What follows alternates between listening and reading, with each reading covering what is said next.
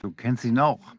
Hello and welcome to another session of the Corona meeting committee, session number 130, called They Know What They Were Doing. And especially with all the vaccinations, there's lots of talk about forgiving. I would like to remind you of a statement the German Health Minister Spahn made when he said that we will have a lot to forgive later on. And especially this is a point we would like to take up in this session. Is it possible to forgive after everything that has happened so far? And then we would also like to talk to someone from Canada, a freedom activist. We're going to talk to a biologist from Australia. And we have someone with us from America who will, excuse me, I'm a bit confused at the moment. I'm a bit about too forgiving.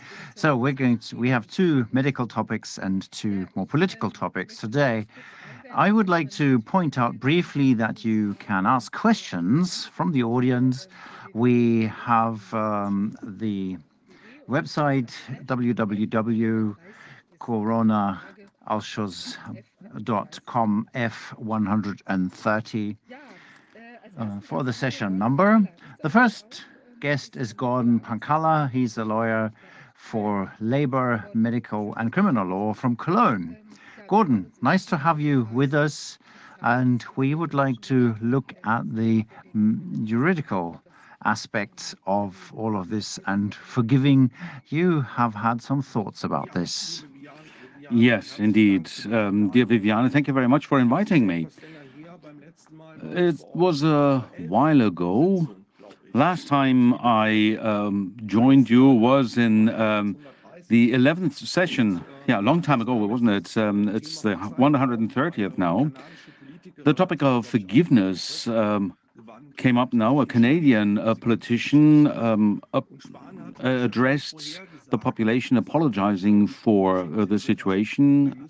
And Spahn, a former health minister, said it at the very beginning that we will have to forgive each other a lot at the end of the day. And now there was a video where he asked for forgiveness, or he said that people shouldn't be so hard-hearted. And that kind of stirred up the community a bit, people wondering whether this is really possible. And I sent you a video. Maybe you can show it. For me, it's about the role of the forgiver to not harden the fronts, to try and understand why somebody may have made a mistake, to see the situation, deciding according to the best knowledge, but still being wrong. So I'm more about the person who should forgive rather than talking about the mistakes and be hardened and harsh. Yeah, that was the statement. And the question is, are we hardening? First of all, I think it's a good idea to talk about this. And I always was an advocate of avoiding a division. But then to speak of forgiveness, and I have also seen that forgiving and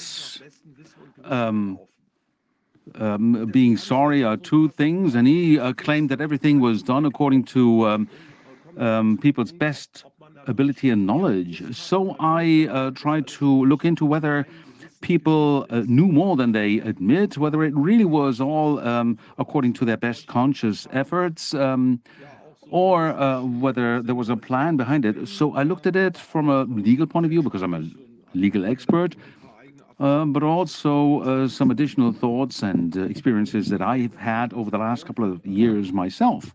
And what I realized first is that there was a shift of liability going towards the abstract. In the past, we had police law acute danger, a clear and imminent danger. For instance, somebody is in front of a bank with a gun. That is a clear and imminent danger. Everybody can see that. Now we're talking of an abstract danger. Some people may remember there was attending a demonstration, and the police were there as well, and you were fighting an invisible opponent. An alien from outer space looking down on us would have wondered, are they crazy? So it was an abstract threat in the air that nobody could perceive. Another topic that goes in hand with it, and that was also dealt with by the Supreme Court under its president, Mr. Harbert, found that it's not only a legitimate goal of politicians to engage in health or in health protection, but also in order to prevent environmental damage, that we need to do that. And Germany has been sued again because the state hasn't adhered to certain climate goals or whatever. So these are all abstract dangers that you can't see. But they are out there somewhere, and they're at the center of the legal discussion. And then also the moral debate. We have a severe moral debate going on, and the morality is always about the healthy people. It's no longer the individual, but the people as a whole. So we have to do it together. It's a togetherness narrative, and if you don't participate in this, you are outside of the herd, and you're then a denier or an opponent, and that is where the media, but also by now, and I thought I was really mistaken here, we had that with Corona as well. We had jointly against Corona, and now we have jointly for environmental protection or jointly for energy change. Those are TV ads, starting with this grandmother at the beginning. Hello, so we get over the war winter better together. And it's financed by our Minister of Economic Affairs, Mr. Habeck. So sometimes I feel like I'm in China, that the government runs TV ads for their own policy, and then they say jointly for freedom. What does it have to do with freedom, with the Russian gas? That always that takes us back to the morality. We are not allowed to take the bad Russian gas for moral reasons. We're banned from using it. We must not accept it. It is really moralized to the 10th. I'm a bit under the water here today. I'm sorry, under the weather. You invited me on the 11th. So probably we stopped you from going to the bars and pubs already now at this time of the day.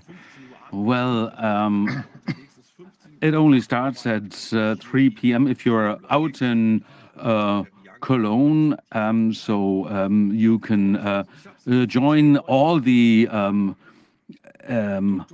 Corona deniers party at Corolla's. Yeah, he's traveling, unfortunately.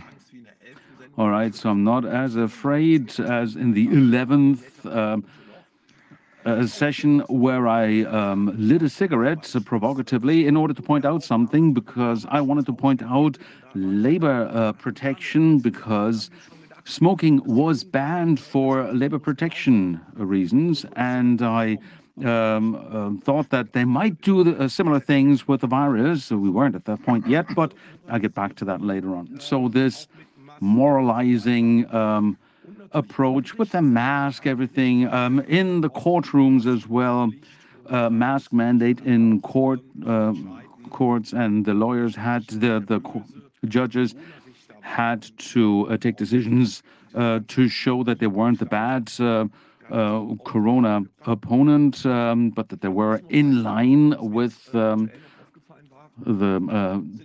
official narrative.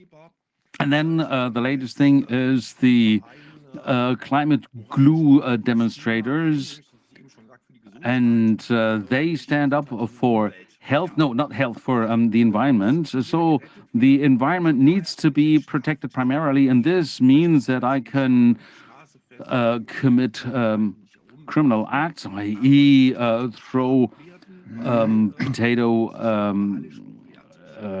mashed potato at people or glue myself to the street, but nobody must pursue me for it. So that takes us back to natural law, which means that the law of the state no longer applies because I am working for a higher good. And I read it really by a commentary on the constitutional law published in the Plurum. That's a legal forum, and you can't do that. If I say I want social security levels to be raised because we are by law required, or the Constitution says that it is undignified to have an exceedingly low social security level. And in protest, I will start running every red light starting tomorrow. And if everybody does that, then society collapses.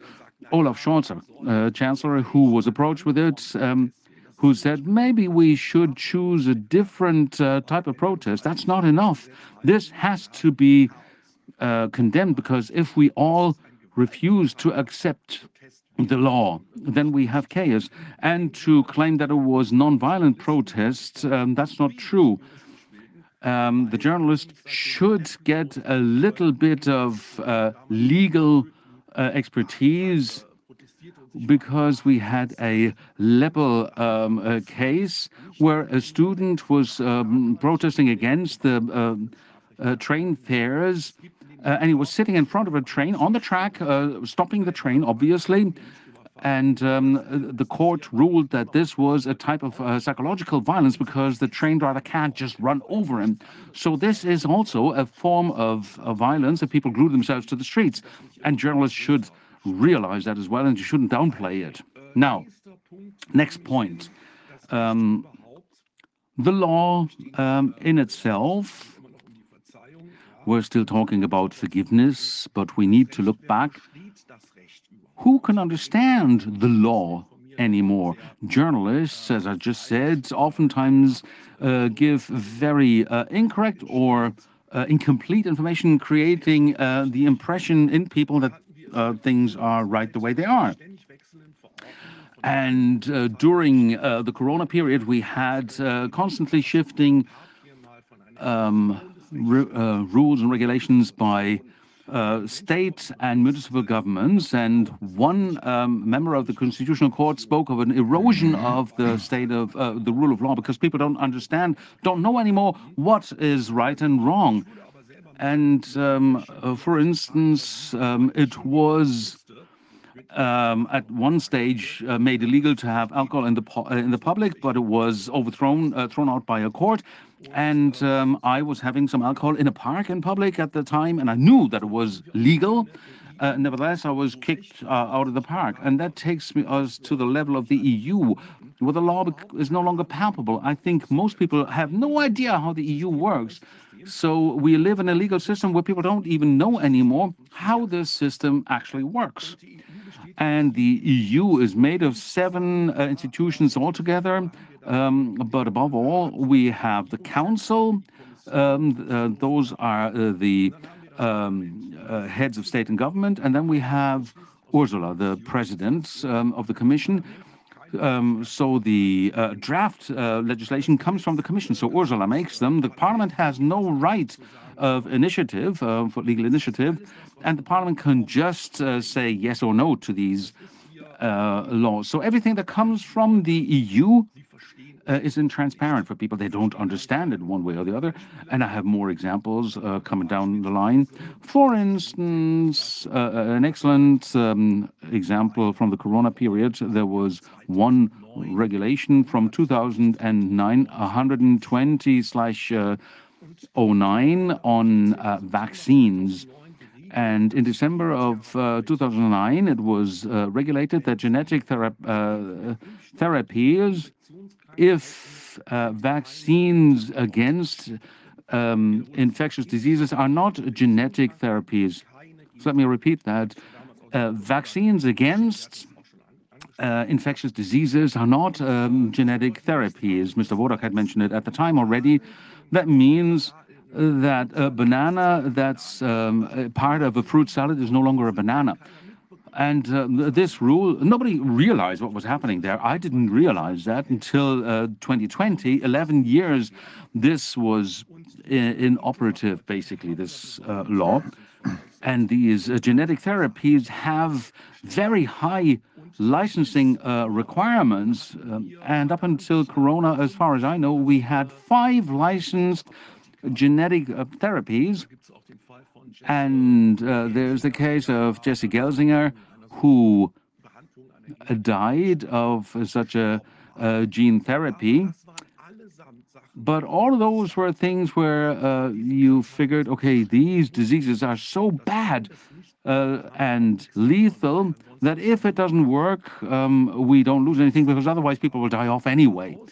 But now, with this exemption that if the genetic therapy is injected into the body with the vaccine, with this exemption that nobody realized, we managed to get these genetic therapies in the context of Corona. And that is, I believe, a deal that the pharmaceutical industry struck with the Commission, because we know that the production of these genetic therapies is very cheap. This medication is very cheap, but the development is very expensive. And if I do that with very rare genetic disease, just as with Jesse Gelsinger, I won't earn any money. But here, with this, I earn a lot of money with it. And that is one reason for me to see why this was done. I believe it's just about the money. It's all about the money. So that's one of the examples of things coming down from the EU that nobody knows about. Second aspect, the internal combustion engine has just been banned by Ursula. And again, we should hold a vote on how many people in Germany agree with this, that the internal combustion engine is banned here. I'd say that 90%, let's deduct the Greens, 85% would say no, we're against this. Then, funny enough, some weeks later, they backpedaled and they said, keep producing before we have the fully electric vehicle here. Those are things that are imposed on us by the EU without people having any say in it. And most of those are laws that need to be implemented in the German parliament. They come down from the EU. So I have to say that our own parliament is only a kind of executive body that only implements which is coming down from the top. And whether that is in the intention of the new preamble to the German constitution, Merkel may have said that in the real world we have to part with some of our sovereignty. She said that, but it has to be balanced out. And I wonder whether this is really balanced out. Another example is Article 130 of the Criminal Code, which was changed as well, based on EU legislation as well. This war denial thing that was subsumed there under Article 130, that was demanded by the EU as well. And something else that came, Corona bonds, the exception of no bailout rules. I'll get back to that later on. Parting with power. The constitutional law, I spoke about that. Now, institutions, the Climate Council, for instance, within the EU, those are all aspects of law. It was assumed that they have something to say and they know about this. And normal citizens who watch public TV stations say, oh, right, those are things that we need to implement because the EU said it. But who says it? I never voted for them. Now, who's the Climate Council? Now, just because, just briefly before the World Soccer Championship, we could create the World Football Association and make claims. And that's always something that is portrayed like that to people.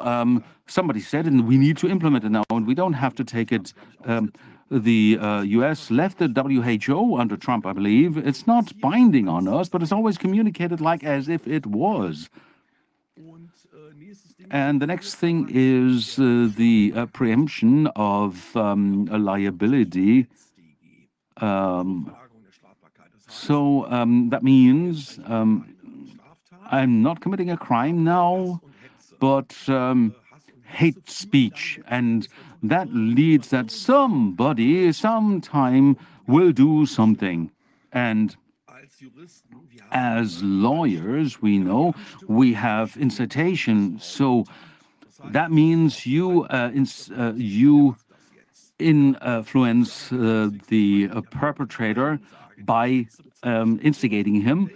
But if I only say my opinion, that's no crime, but nevertheless, it is being subsumed under criminal law, so that nobody speaks their opinion anymore. Now, in North Rhine-Westphalia, for instance, we have a new institution for reporting of racism. So you can report things that aren't criminal statements, but they are they are recorded just in case people from East Germany will remember this.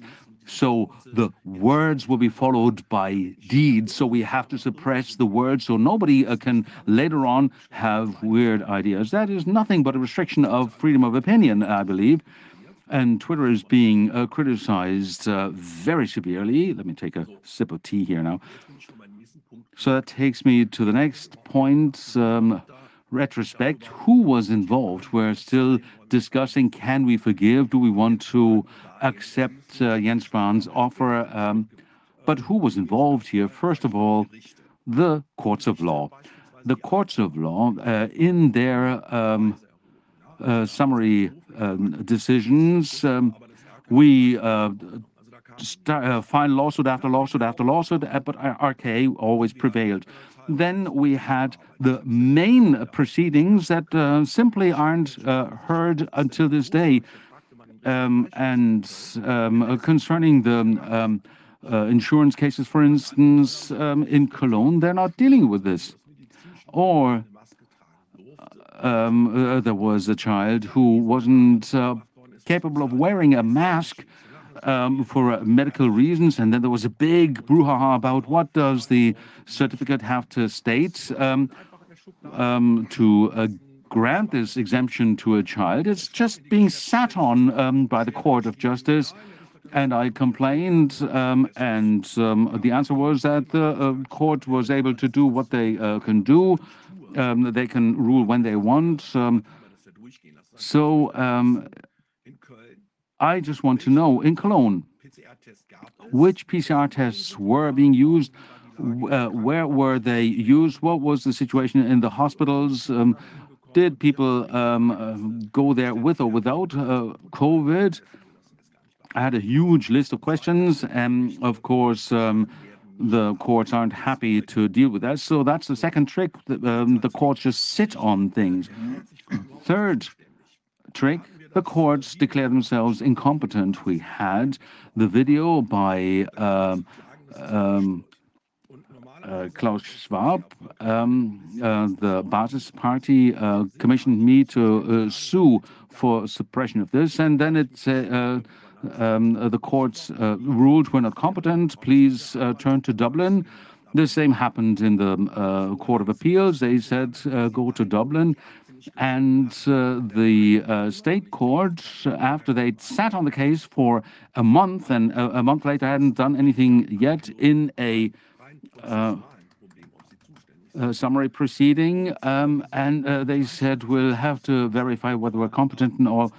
And we had to have the documents that we submitted to translated into English for €5,000, which is a lot of money for the Basis Party. You're a member of them as well. So that was, of course, out of the question. And I said, we're not going to do that. And the law doesn't require that. The opponent can reject this, but we can have it translated then. But I can do that in-house, and we don't have to spend €5,000 on that. And the case was then dismissed. There was no need to expedite it anymore, even though they'd sat on it for 2 months. That was the crucial point, and so that was the end of that. So the YouTube cases have become difficult as well in Düsseldorf and Berlin as well. In Cologne, I still manage to prevail. So courts declare themselves incompetent. The fourth point, as far as the judges are concerned, I'm trying to skip things quickly here. The courts do not follow the proceedings. We had the mask proceedings in Corona times, but now outside of it as well, where I said, can you take the mask off, please? No, I don't want to. I said, I want to. I want to see the witness. No, because of Corona. There's a recommendation. Can I ask something? I said, do you also wear the mask in the supermarket? To the witness and the judges? We are not answering that, was the answer. So now we have to say neutrality of the court is something that is very dear. And for a so-called fear that someone has who doesn't wear a mask in the supermarket has to wear a mask in court in a Corona case, obviously this is about hiding behind the mask. And the complaint against this was, of course, rejected naturally. In Düsseldorf, witnesses in the proceedings, there's something, if I am accused of something, I can say, I don't want to say anything. So I want to take this person as a witness. And the judge said they wouldn't say so. He is accused. He can not say anything. So that's just done without anything. So there's a witness not being heard. All the proceedings for smaller issues, you are completely stripped of your rights because it's always if the judge has a big benefit from it. Other way, and this is never the case, otherwise you are completely free. They can do what they want. And that is an experience I've had many times. That was one thing about the courts. The other point is employers, especially the church employers, Caritas, and so on. Very bad experience. They were very conform. It was the lawyers' chamber here in a proceeding in a court case on the second Corona Act. You may remember this wasn't implemented. That was the Spahn Act deciding the vaccination status. It was a bit early. It went into the drawer and didn't get to apply. For me, it is an indirect mandatory vaccination if you decide and rule out whether somebody is vaccinated or not. And I got a letter from the lawyer's chamber with a complaint saying this guy is right and he just interpreted the law, which he could do, but that there is a proceedings against this kind of saying, and other people know that from their profession, if they're critical. There were similar cases. Emails, for example, which I wrote, because it's not my email address, that this was caught up. Well, anyway, all of that has been turned down, of course, but all of this psychological pressure put on people, and many people know that from their employers as well. So you went to a rally, and we've seen you, we don't want this. Economy, I was struck, that they participated, the big companies in Ukraine. I see Ukraine buttons, donate for Ukraine. Somehow they all seem to be into the game, as if they were all connected. And of course, we got the media who also participated. And I wanted to say that it starts by selecting the type of news. If we talk about live press, the selection of the news is the first important point. If you look at all the rallies and street demonstrations, I think we hold the world record here in Germany. If 2% of that would have been reported, and not just the bad things, but who apparently was on the rally as well, on the bad guys. So any upper class, middle class girlies who are the so-called grassroots movement people with big stages, even Balwick would have been jealous of that. So if they say, of course, that's big in the press, like Fridays for Future, so that's where we see how the news are selected already. And there are statements that we are in talking about forgiving. Please forgive me. What's that? Was Mr. Spahn says. Klaus Blomer. We can remember that case. Show with them, point their fingers at them. This is something that is impossible to do. So you should think about Bertelsmann Media Group, and they have made massive profits. Uh, so they should about the license to broadcast, whether it is a PR institution, they built a massive center for tele shopping. Well, it's a private company, and so they don't need to be objective like the public stations would be. But it is quite astonishing to take these statements, especially the boss of RTL is so intriguing. This is that's very, very bad. Maybe you have a contact with him, talk to him. Let's look at politics. Merkel said pandemics is a strain on democracy. Well, I have to say, in that stress test, you all failed. You broke the law in the past many times. We had the Euro crisis where Merkel got us through, the refugee crisis that Merkel did. It's all there. The nuclear deal. So we have massive liability damages here. And of course, nobody notes that. So, legal frameworks and breaching the legal framework is standard by now, and that's a risk. If people see that those up there don't follow the law, they don't have to as well. And this is quite a risk for the whole of society. We see that in Corona crisis now. We had that in the refugee crisis, the Euro crisis, the nuclear deal, where it was just neglectfully worked with by the courts. So maybe the population got used to the politics breaching the law. So maybe we don't think of anything else anymore. And then we can come to one more thing that we talked about, which was the statement in the EU Parliament, which you broadcast as well on the vaccines by Mrs. Small, the manager of Pfizer, who said, well, for time reasons, we didn't test whether the vaccines prevent passing on of the virus. What? You didn't test it? So what about the pandemic of the non-vaccinated, which was proclaimed by politics? What about the 2G, 3G, all the rules? You can treat people differently if there is a reason. The reason would be protection. Now you say you didn't even test that and check it. Interesting also that the Tagesschau, the main 8 o'clock news, say it's fake news, reasoning in it by saying that it's advertising, but it's all known. It was all known for a long time. The CDC had mentioned this as well. This is the reason why this is the fake news now, that this is known before. So that's pure madness. So clearly they say, no, it would have protected against transmission and infection. We all know that.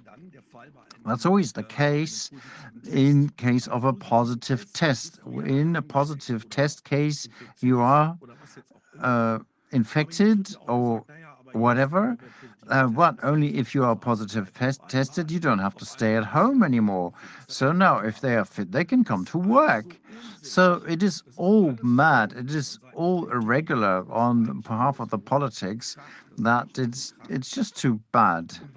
And why do politicians do this way? I have an example from Tübingen. Boris Palmer, I think he's called Robert Palmer, like the singer. He said, as a politician, I'm a doer. I have to do things. That's what the people expect. And this is why we beat this through and hack it out. Everybody who doesn't want to get vaccinated gets a €5,000 fine. So that means he accepts the things that he publishes are illegal. He has a legal team who he could ask. He said, "I'll just do it," and that's a very different, dangerous attitude, Mr. Palmer. If you're saying, "I don't care whether it is legal or not, I'll just do it because people expect me to." No, I don't do so. I expect politicians to follow the law, and if they are not sure about the law, they be careful. But this is what they didn't happen. They uh, um, they raced on the hardest measures. So I should ask Jens, please talk to Boris Palmer about his statements. Merkel at the time also said these precautions, we have to be careful that we don't get an indirect vaccination or vaccine mandates. We got a video on that. We've got two more videos. What Faeser said, the Minister of Interior Affairs, and what Merkel said. Maybe we should recall that. It's constitutionally a difficult question. That's why I wouldn't say that you need a vaccination mandate, because you'll fail in the Constitutional Court. But increasing the pressure on the unvaccinated, I think, is the right thing to do. That's why we have to be very careful with indirect vaccination mandates, but these measures apply for the next weeks to start with. Well, we have to ask people whether they have reasons not to get vaccinated, and we want to have the highest level of safety now, so I can't preclude a different kind of approach a few months from now. But for the moment, we said we don't want to have a vaccination mandate. We only advocate vaccinations. And so we have to be careful with any measures that imply an indirect vaccination mandate. But for the next few weeks, we will just advocate it, just like the Federal Minister of Health said, and then we keep discussing. So we have to be, to try, as I have to repeat, we have a plethora of variants or mutants. We always have to keep in mind, with a huge number of cases, the risk of the virus becoming even more virulent must not be underestimated. And right now, the vaccines are still efficacious. That we have to remember. With Delta, it's slightly reduced already, so we have to be careful not to produce too many cases, but that applies to all countries because the variants aren't coming from Germany so far, haven't been coming from Germany, but from other countries. Wow, very, very specific. This Delta was less dangerous than the others. I don't understand what she's saying. Well, it could have been worse. Mutations. I think Mama Merkel was a bit more cautious. Looking back, we have to see that it wasn't as bad when she ruled than when the coalition ruled after her, where Pfizer said it may be against the constitution, so we have to look for that. And that was Mr. Laschet said, and this is why they never came up with a general mandate. And then they had this unreasonable ruling in the parliament trying to put that vaccination mandate through. But it was all a big show. In the end, we can say it was just that. We had 20% who didn't participate. If they all went to Holland or the rest of elsewhere in Europe, that would have been disaster. It would have been possible. So that's why I said this voting where they couldn't find an agreement in Parliament on the age or something, that was a huge show. They just try to back out of it. They all wanted to say, we wanted it, but somehow it didn't work. For me, it was just great pissing off people. And even Faeser said it is illegal. And even Laschet, minister, said it is illegal. And it's all pressure. It's all pressure on all these things, nothing else. The same thing that Jens would try to find out with Miss Faeser and Merkel, how they came out to build up this pressure on the people in the sense of forgiving. That's what we have to ask, I think. So, what else do we have? Let me move on to the next point. Can I make a comment here? Stefan Kohn, in his alarm paper, had dealt with the dangerousness of the measures. As you mentioned, Boris Palmer here. Now, it's not enough now to say, all right, I'll just get started and then I can present in public. But any decision for any measure has a high risk potential. We have seen what happened to people. We are learning now what has happened to people wearing masks, all the little hairs that are in those masks that have a cancerogenic effect, and the psychological problems that people suffered who were alone in hospital or couldn't see their loved ones or were alone, isolated, etc., etc. It's no end of aspects, and all these things that would have to be taken into consideration in weighing these aspects. I contacted a population protection specialist at the time, what he would think, whether they take precautions against any vaccination damage. If they vaccinate 80 million people, you have to have hospital capacities, field hospitals, beds, whatever, for whatever could happen. He said, well, he was hoping, he said, that things would go well, just so, without taking any precautionary measures. You can't do that if you have such a big brouhaha about COVID, which quickly proved to be less dangerous than maybe initially for a short moment could have believed, or maybe not. But, well, go on. Yes, well, Spahn said we all did it to the best of all our knowledge. I think in the beginning it might have been a bit difficult to find out what's really going on, but quite quickly it turned out that it's not the big show as it proposed to be, and that takes me to the next point, which is uh, the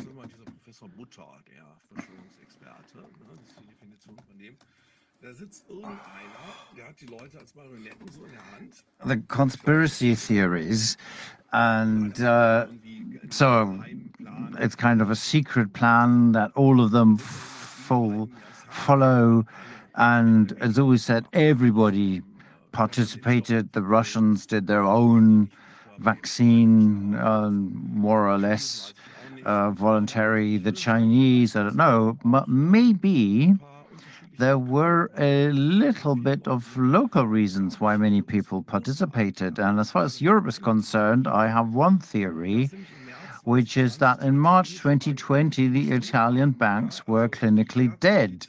The state's funds didn't work anymore. They needed money, and the common liability had been excluded.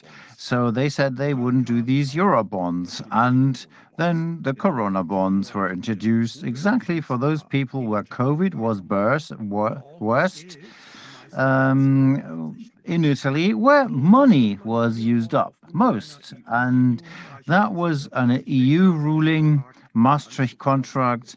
There was a EU ruling on that 222 AEU contract saying that if a member state is affected of a terror attack, a natural disaster, or a human-caused disaster, the other states will support its political organs. So a human-caused disaster is a financial crisis. That's what we saw in the financial crisis with Greece. So what we had here wasn't a terror attack or a natural calamity. And this brings the virus into play. This paragraph is the exception of the treaty. 2022.2 means we are not liable for the other states. And now, with the natural disaster of the virus, that was leveled out. So, if we talk about this, if the euro fails, the EU will fail. And that was a vital reason for the European governments to participate in the virus game, because with that reason we can introduce that common liability. And the Italians showed it in Bergamo. They crashed their economy saying, we close everything. And now we see the development in Italy, the gratefulness. I had a friend who was an alcoholic. He was paying 10, 50, 20, 50 euros more and more and gave back a bit, but we'll never get any gratefulness. And in the end, he says, bye bye, I'm off. And that's what we have now. Now Maloney comes and says, great, see you, bye bye, forget about the debt. So that's what they did as the exception of treaty paragraph 125 EU. And then there was the Corona bonds and the rebuilding credits, which are for the Green Deal now and next generation.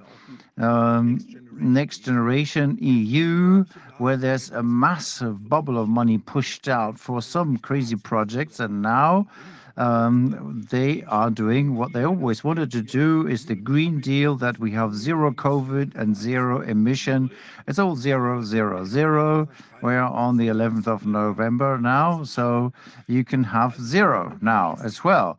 So that's the next idiocy coming in. So after COVID is kind of vanished, you see the lotto figures anymore. Don't see them in the TV. Now the next round is the bad Russians. We can't take the gas.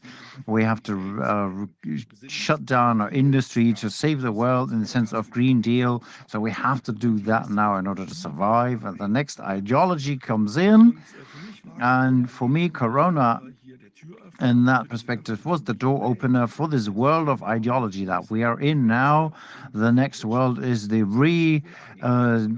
restart or redesign of the economy. Not everybody wants that, but those who don't are not listened to. But the other states could have participated in other reasons. In US, they might have wanted to get rid of Trump. And so that was a good game. So they said, Trump, you have to close everything. And he said, I don't want to.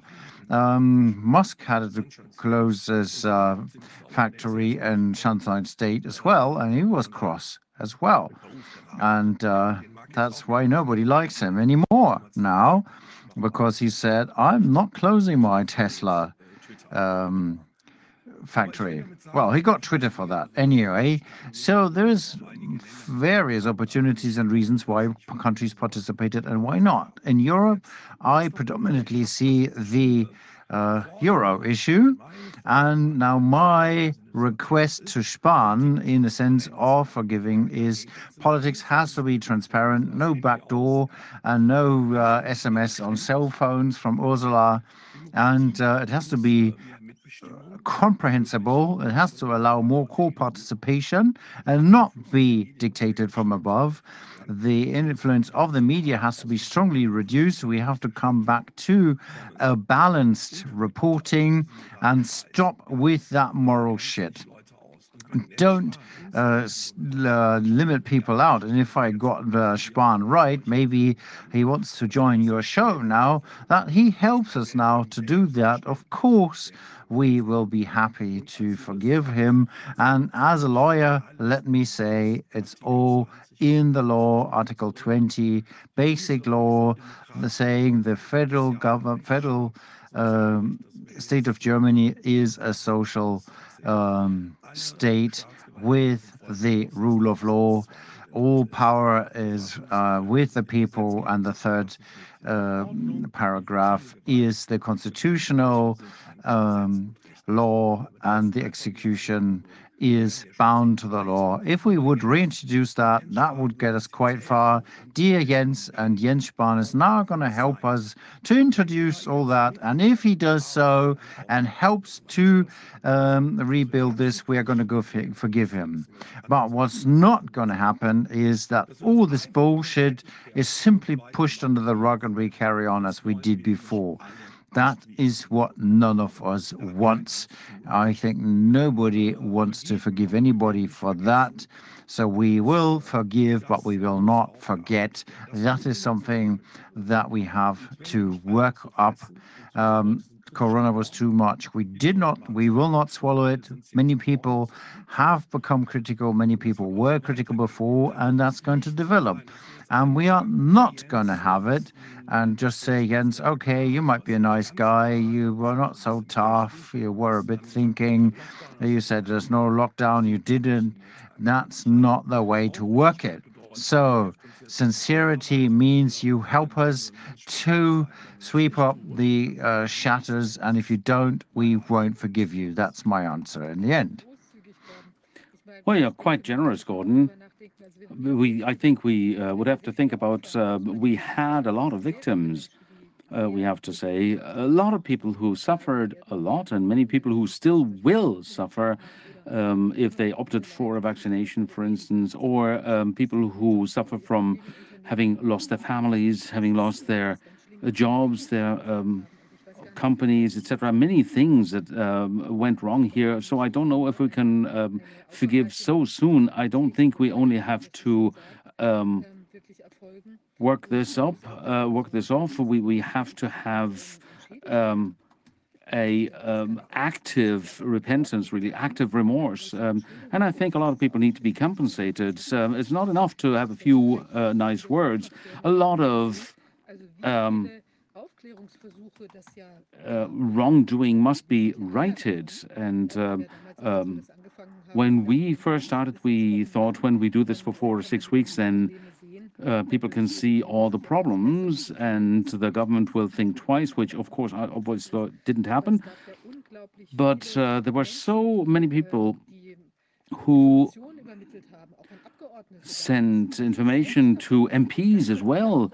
I myself wrote to all MPs with the level of knowledge we had at the time in, I think it was in May or June 2020, and that's when a lot of things were becoming transparent already. So I sent a mail to each and every single MP, and very few only answered at all. And I found very badly, found it very bad that someone from the SPD wrote back that, oh, it's very bad that there is an increase in domestic violence. We have to see what happens. But it's obvious that if you condemn people to cabin fever, then people will freak out and there will be an increase of domestic violence. And of course, we have to deal with this. And there was no dealing with this to this day. Then the Great Barrington Declaration came along. There were so many petitions that went, many informative mails that people sent. There was this Mr. Fiebel,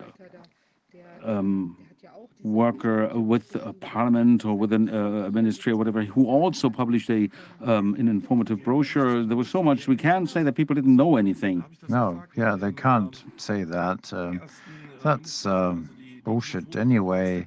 Did I mention the telephone conference with the chancellor, with the state presidents? The return to normal will only be there if everybody is vaccinated. That wasn't right in the beginning.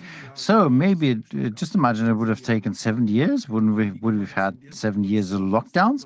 How could they say that in that situation? That shows that there was a plan to it. How can you say something like that in a situation where you don't know how it develops, whether we get the vaccination?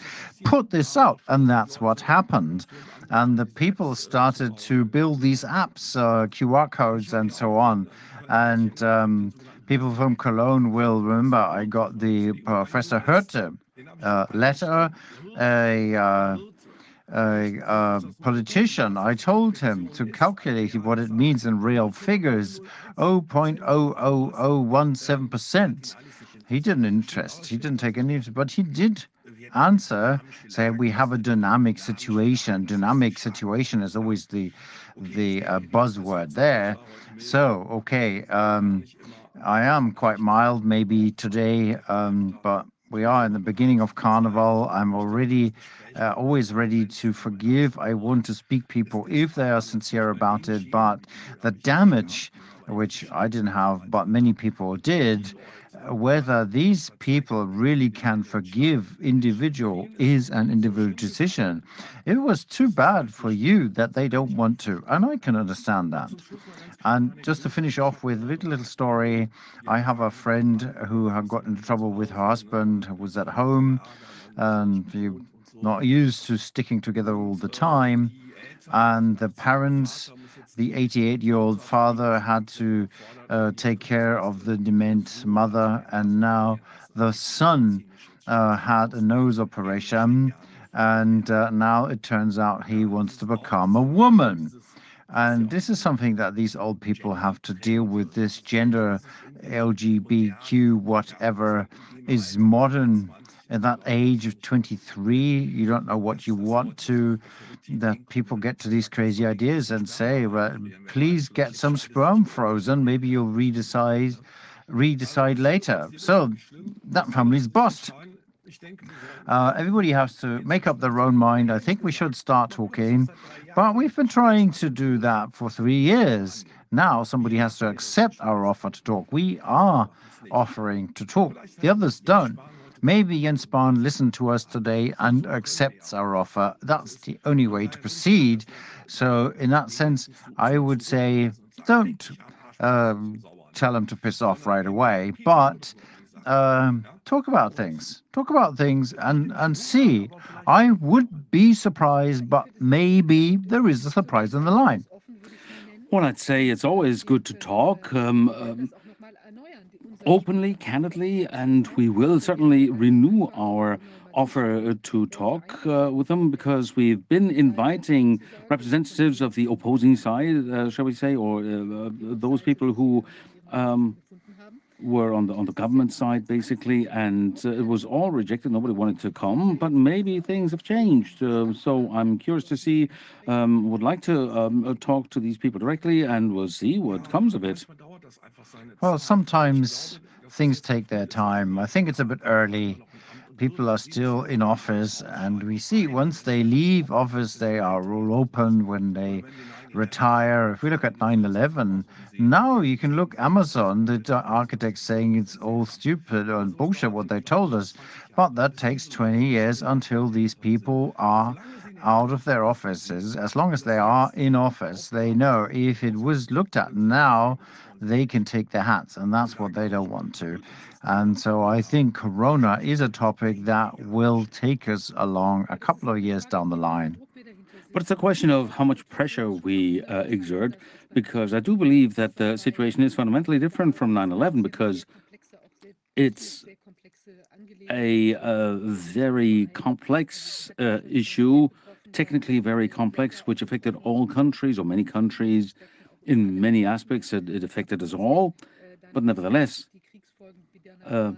the consequences of the war didn't affect everybody. So, of course, some nerds could have really dug into it, looked into it in detail, but now it's the whole world that was massively affected.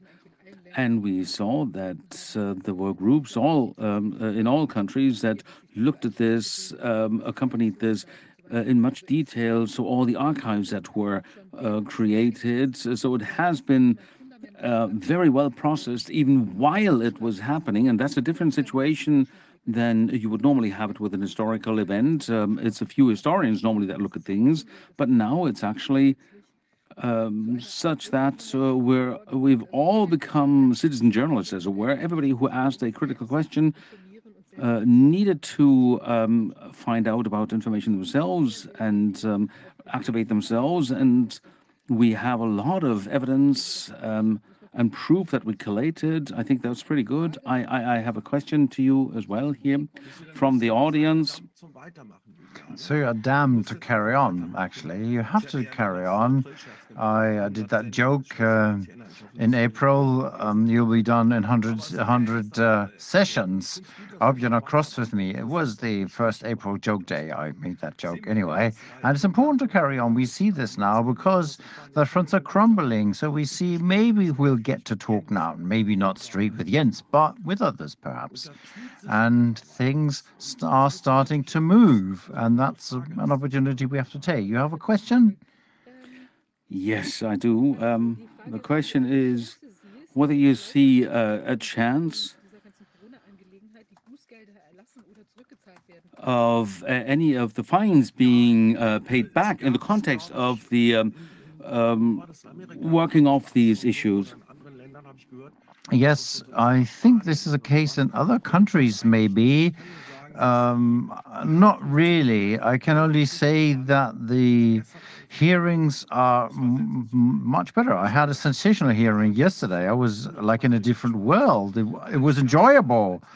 An attorney general, a corona case, so who critically asked the officer, what you're saying sounds strange. I can't imagine this. And the judge, very nice, without a mask. So things are moving, and more and more of the proceedings are turned down now. But we are one of the few countries only using these great masks. Still, it's not going to be as quick in Germany. So, sorry, bad answer perhaps, but not what you want to hear, but I don't believe so. But things are going to be more relaxed. I think it's going to be kind of dropped out the back window. Many of the proceedings are simply not proceeded. Also, the activists in Berlin, nothing happens. I think they're never going to take place. So you just let it run out and dwindle away. So it's outdated and we stop that. I think that's probably what's going to happen.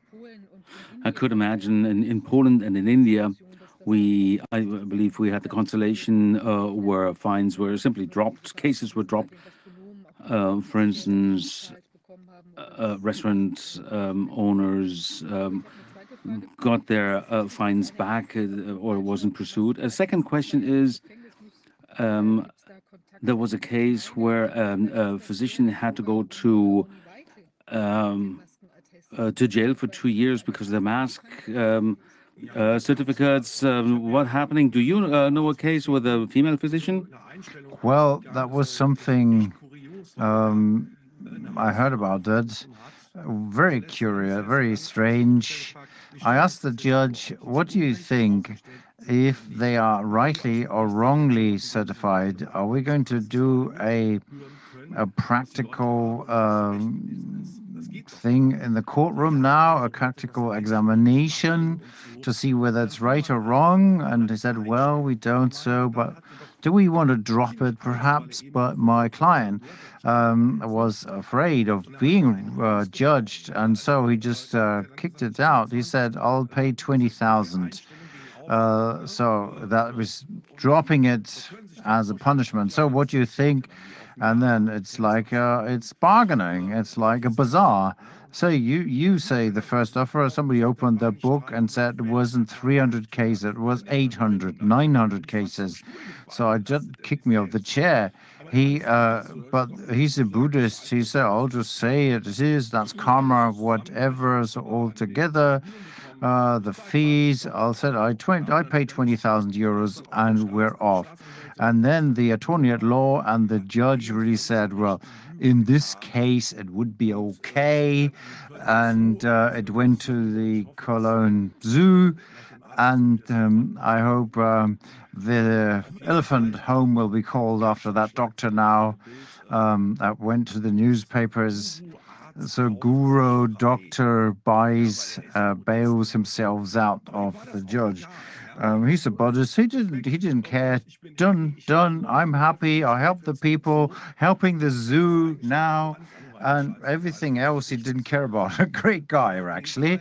But that a doctor was sentenced. I don't know, but I don't know that personally. I know that case that I just talked about.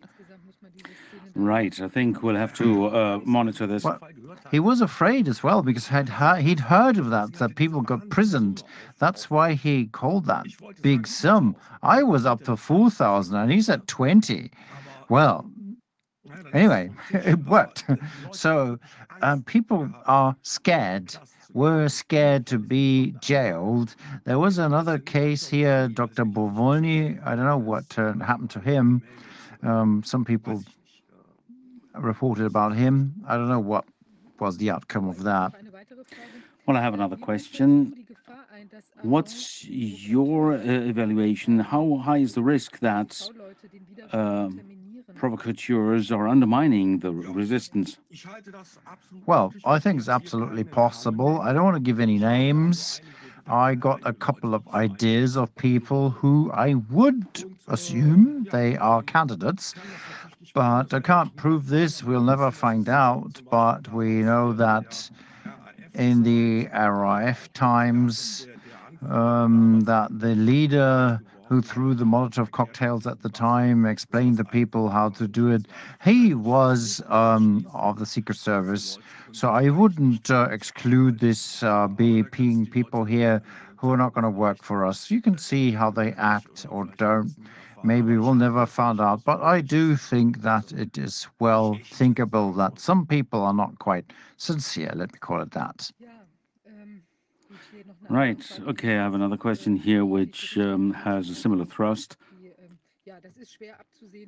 It's very difficult to foresee. I had a lengthy discussion with someone else recently who has taken a look at many Secret Service cases of the last years, centuries nearly, and he had things to tell. It was really unbelievable where the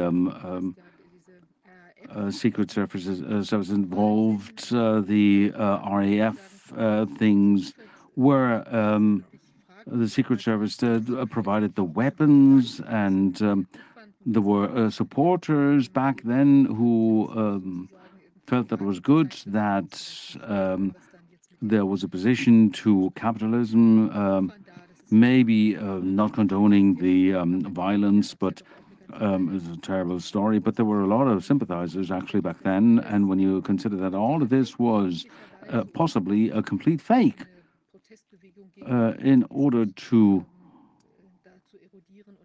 erode a protest movement against capitalism, and there were an endless number of other cases of a similar vein. I think we would have to look into that in much more detail to see how this was, how they had entire groups of people, the grassroots phenomenon that really didn't apply.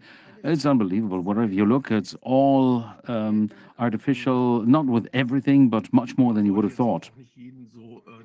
Well, I don't think you should suspect everybody to be from the other side. That jeopardizes trust in people, so you should be careful about that. That's not good either.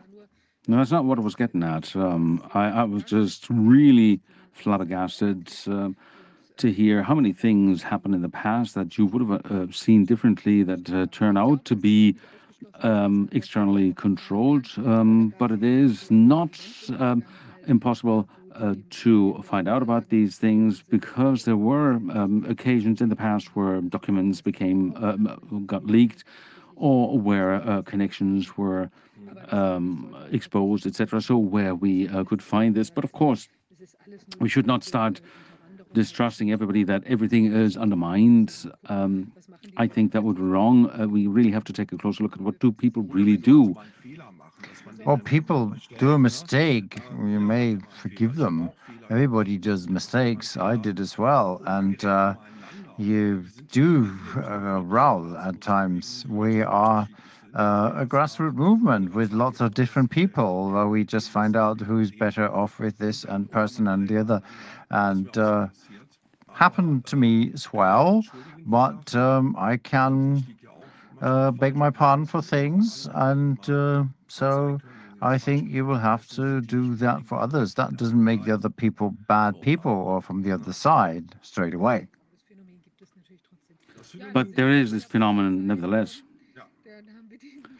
Okay, so we're back at the issue of forgiveness. Very interesting now. I think we've come full circle now. I think there's important aspects to be considered and to invite the opposing side. If they were serious, they would open the discussion. All right, thank you very much to you. Thank you for the invitation. Well, goodbye. So that was Gordon Pankalla, the lawyer who gave us an overview of the events of the last couple of years, how we can evaluate it at different levels, policies, legal profession, medical profession, how people got involved, who got entangled, and what we can derive from this for forgiveness or non-forgiveness, or how we can actually judge this from a historical point of view. So I hear that we don't have have connection to the next guest. I don't know if this is improved now. Otherwise, we can have another video that we can watch. Maybe we can see that, and then we'll see whether our guest is back. Otherwise, we'll have a short break.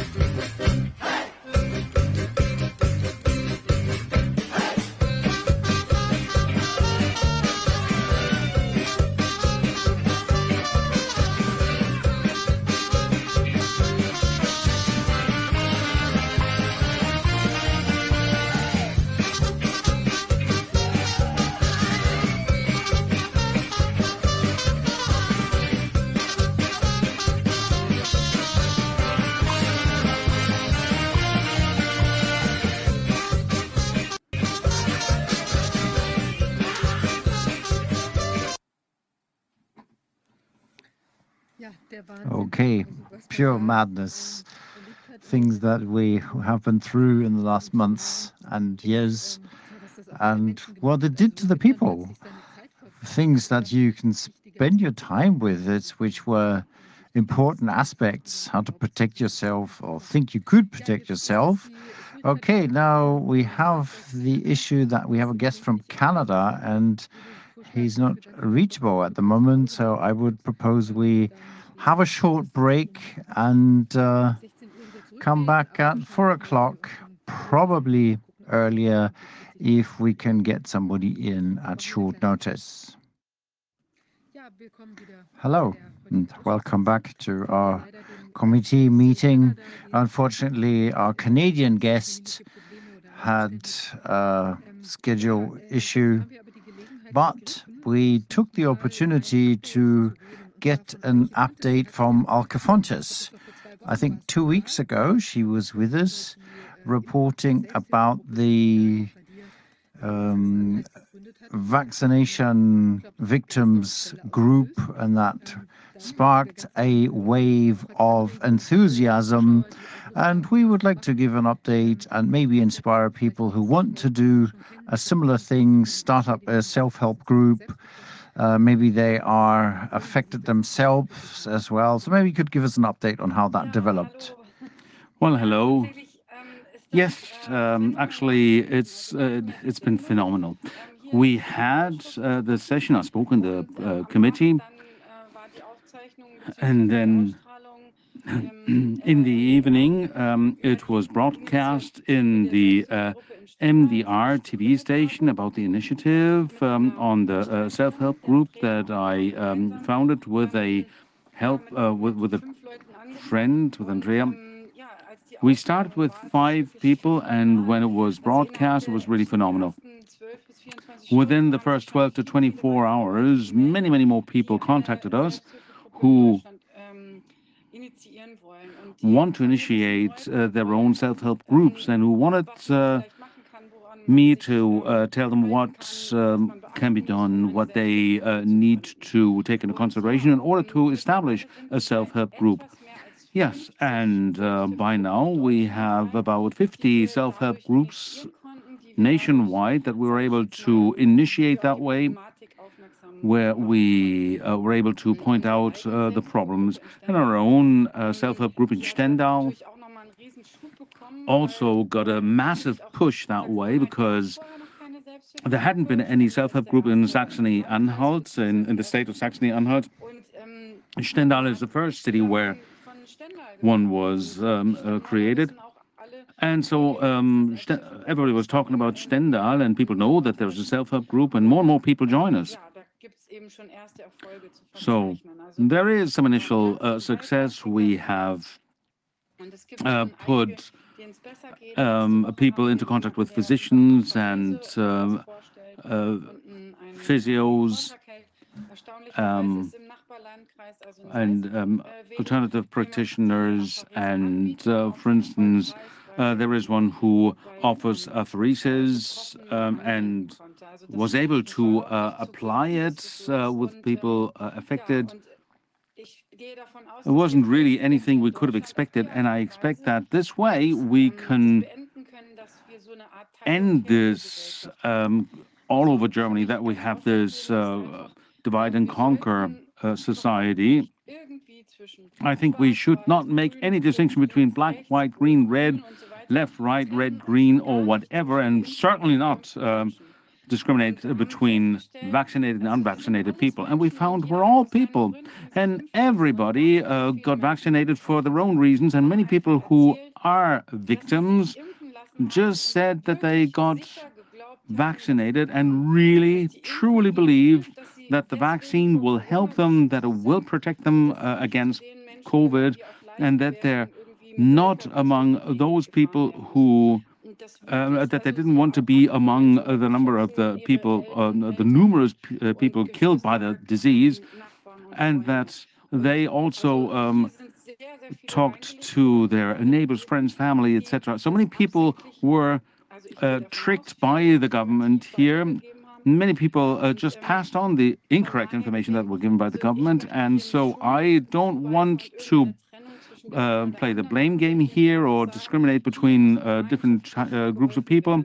I just want to say we have to help everybody as a society, and we can do this. And that's the feedback we get. The people who are affected, who are victimized, who have family who have been victimized, this is a great help for them, that they can exchange information, that they can get connected, that they're taken seriously, that people listen to them.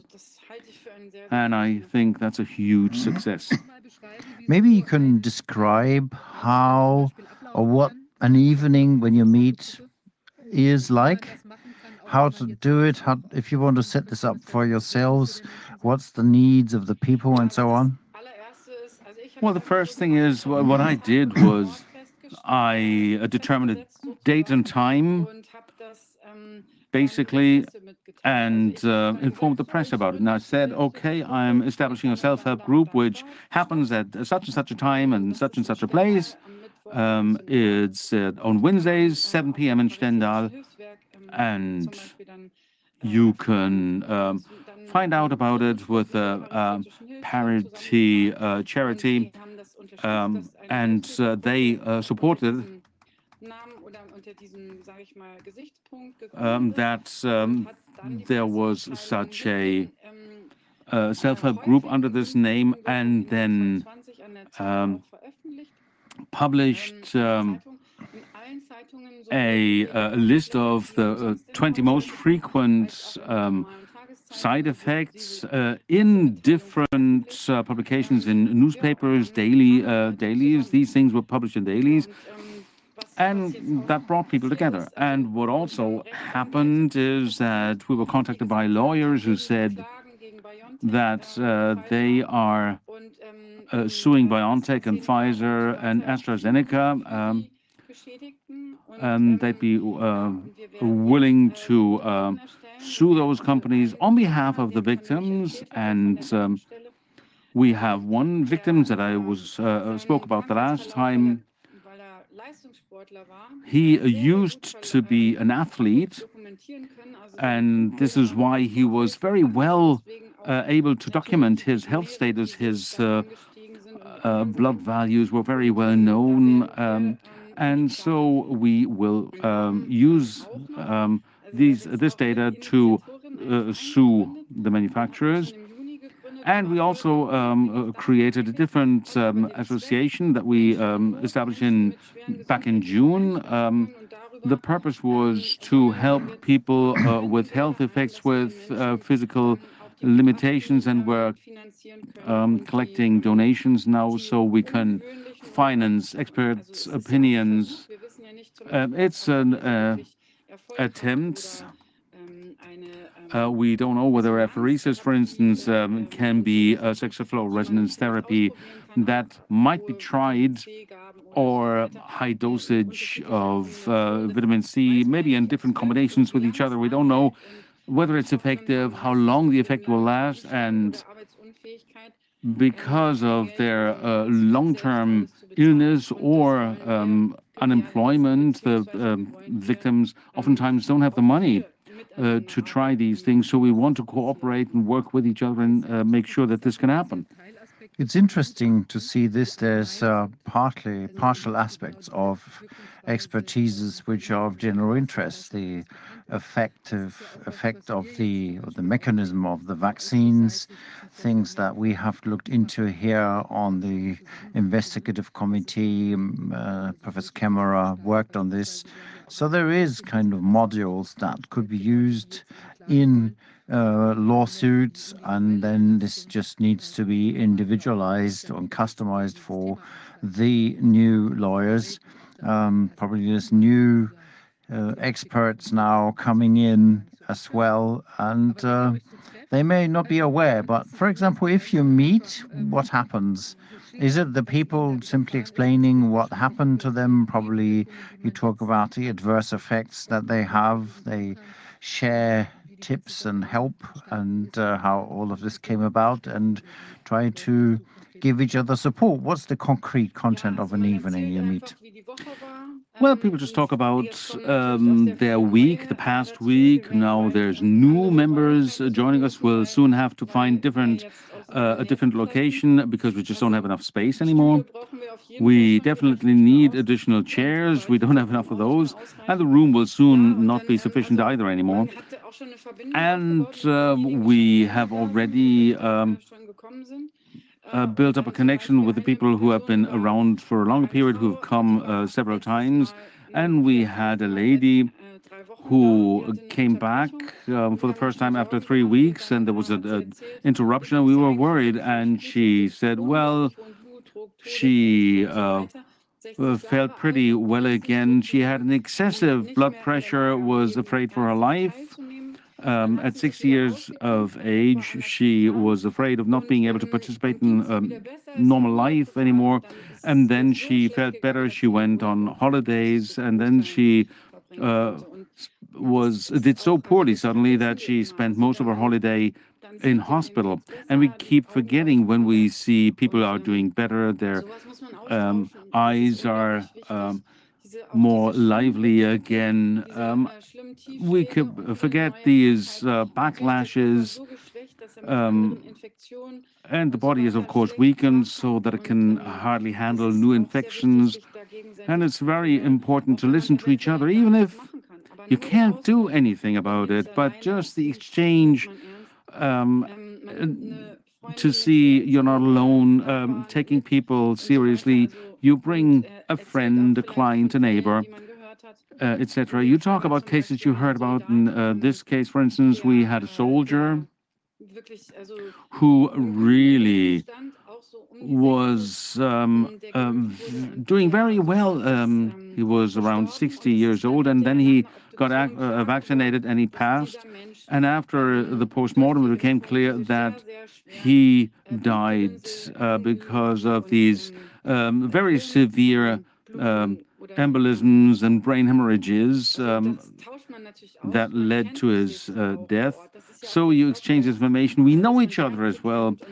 So that's the benefit, that you know the physicians, and you can say, I went to such and such a physician with such and such complaints, and he didn't take me seriously. He sent me away. He wouldn't give me a mask certificate. He sent me away. I can't get treatment, so we can maybe recommend a different physician. And this group is actually open for non-victims of the vaccinations. If you say you can bring friends along, people can, you have someone who has a vaccination victim in the family, but they're not as far yet to be able to talk about it. And they don't really admit to it yet. And so people could get informed as a relative, for example. Is that possible? Well, yeah, let me say yes and no. On the one hand, family are very important to be supported because they're completely helpless, because they can't change the suffering, and sometimes have a real nursing job that they assume. So we need maybe a different forum for family members. That's an important aspect. Seriously, we must not forget about this and what these family members actually do, all the work they do. But on the other hand, we don't want to protect the victims so they can be among each other and that they can trust, so that they don't become a sort of a exhibit almost. And we have to be very careful here, and I always stand up in front of the self-help group so we don't have the impression that we have a separation again, because vaccinated people might be very severely damaged, and then the unvaccinated like to say we, because they luckily saw through this early on and had the right sources to be able to take the decision against the vaccination, and that could lead to a separation again. And I think that's very, very important to be aware of this, that if we are unvaccinated, that we fall in line and give support rather than opening up another such division again. And that's very difficult to do. I think that's a very important point to make. If you say this about 50 interested people to found self-help groups, these are the kind of things that they have to be aware of. And it's be good to maybe have a little manual or a guideline, if you don't have this, to summarize these things, what to look out for, how to talk to a relative who's very concerned, but and how to talk to them, but maybe they're not the right person to join a meeting. So this is something that you may be offering a group for. We've had this of other diseases, people with MS, for example, and the relative. It's very difficult to see a relative or a dear person who is restricted more and more due to the disease. I think it's very important to have this and to do this. And I think the people who start setting up such groups can benefit from your experience and don't have to go through everything themselves with bad experiences, perhaps, and things like that. Having to redesign the new drive and maybe jeopardizing that. Do you provide anything information-wise? Yes, we've considered that before, but we've already arrived at some conclusions. Now, what happens is this association is called Gut Gelingen, so good success. And we decided to be 100% transparent, that everything we do is shown in a transparent way. Well, I can't install a quality management for every self-help group in across Germany, but in France, for instance, this has arrived as well. Now, unfortunately, the signal has dropped. We can't hear you anymore, Alkje.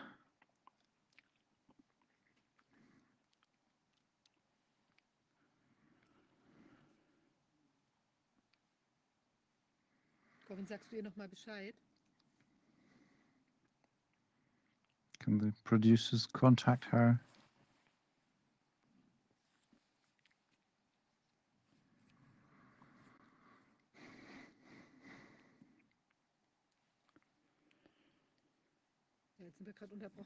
So we've been interrupted.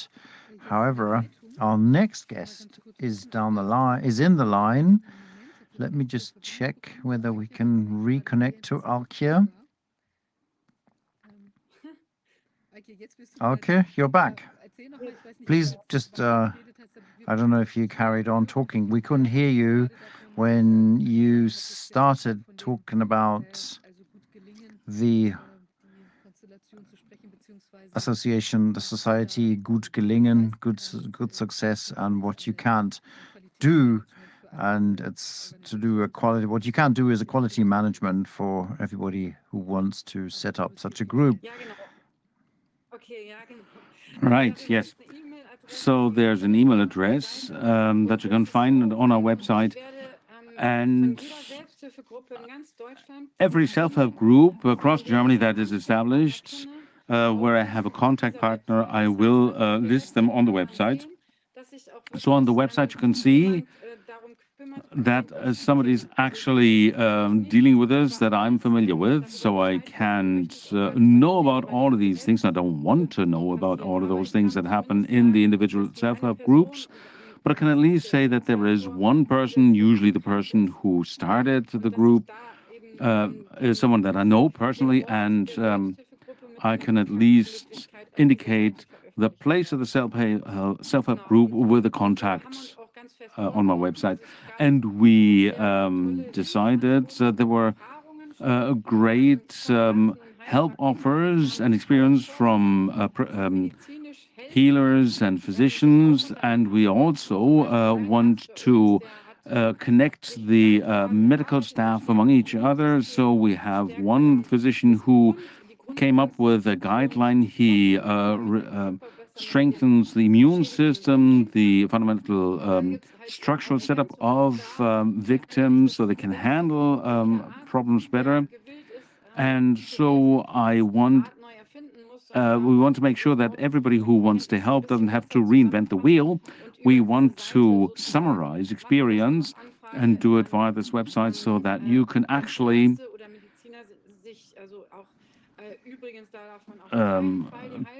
contact, so that physicians can contact each other. And we mustn't forget the healers here who have a very high importance here as well.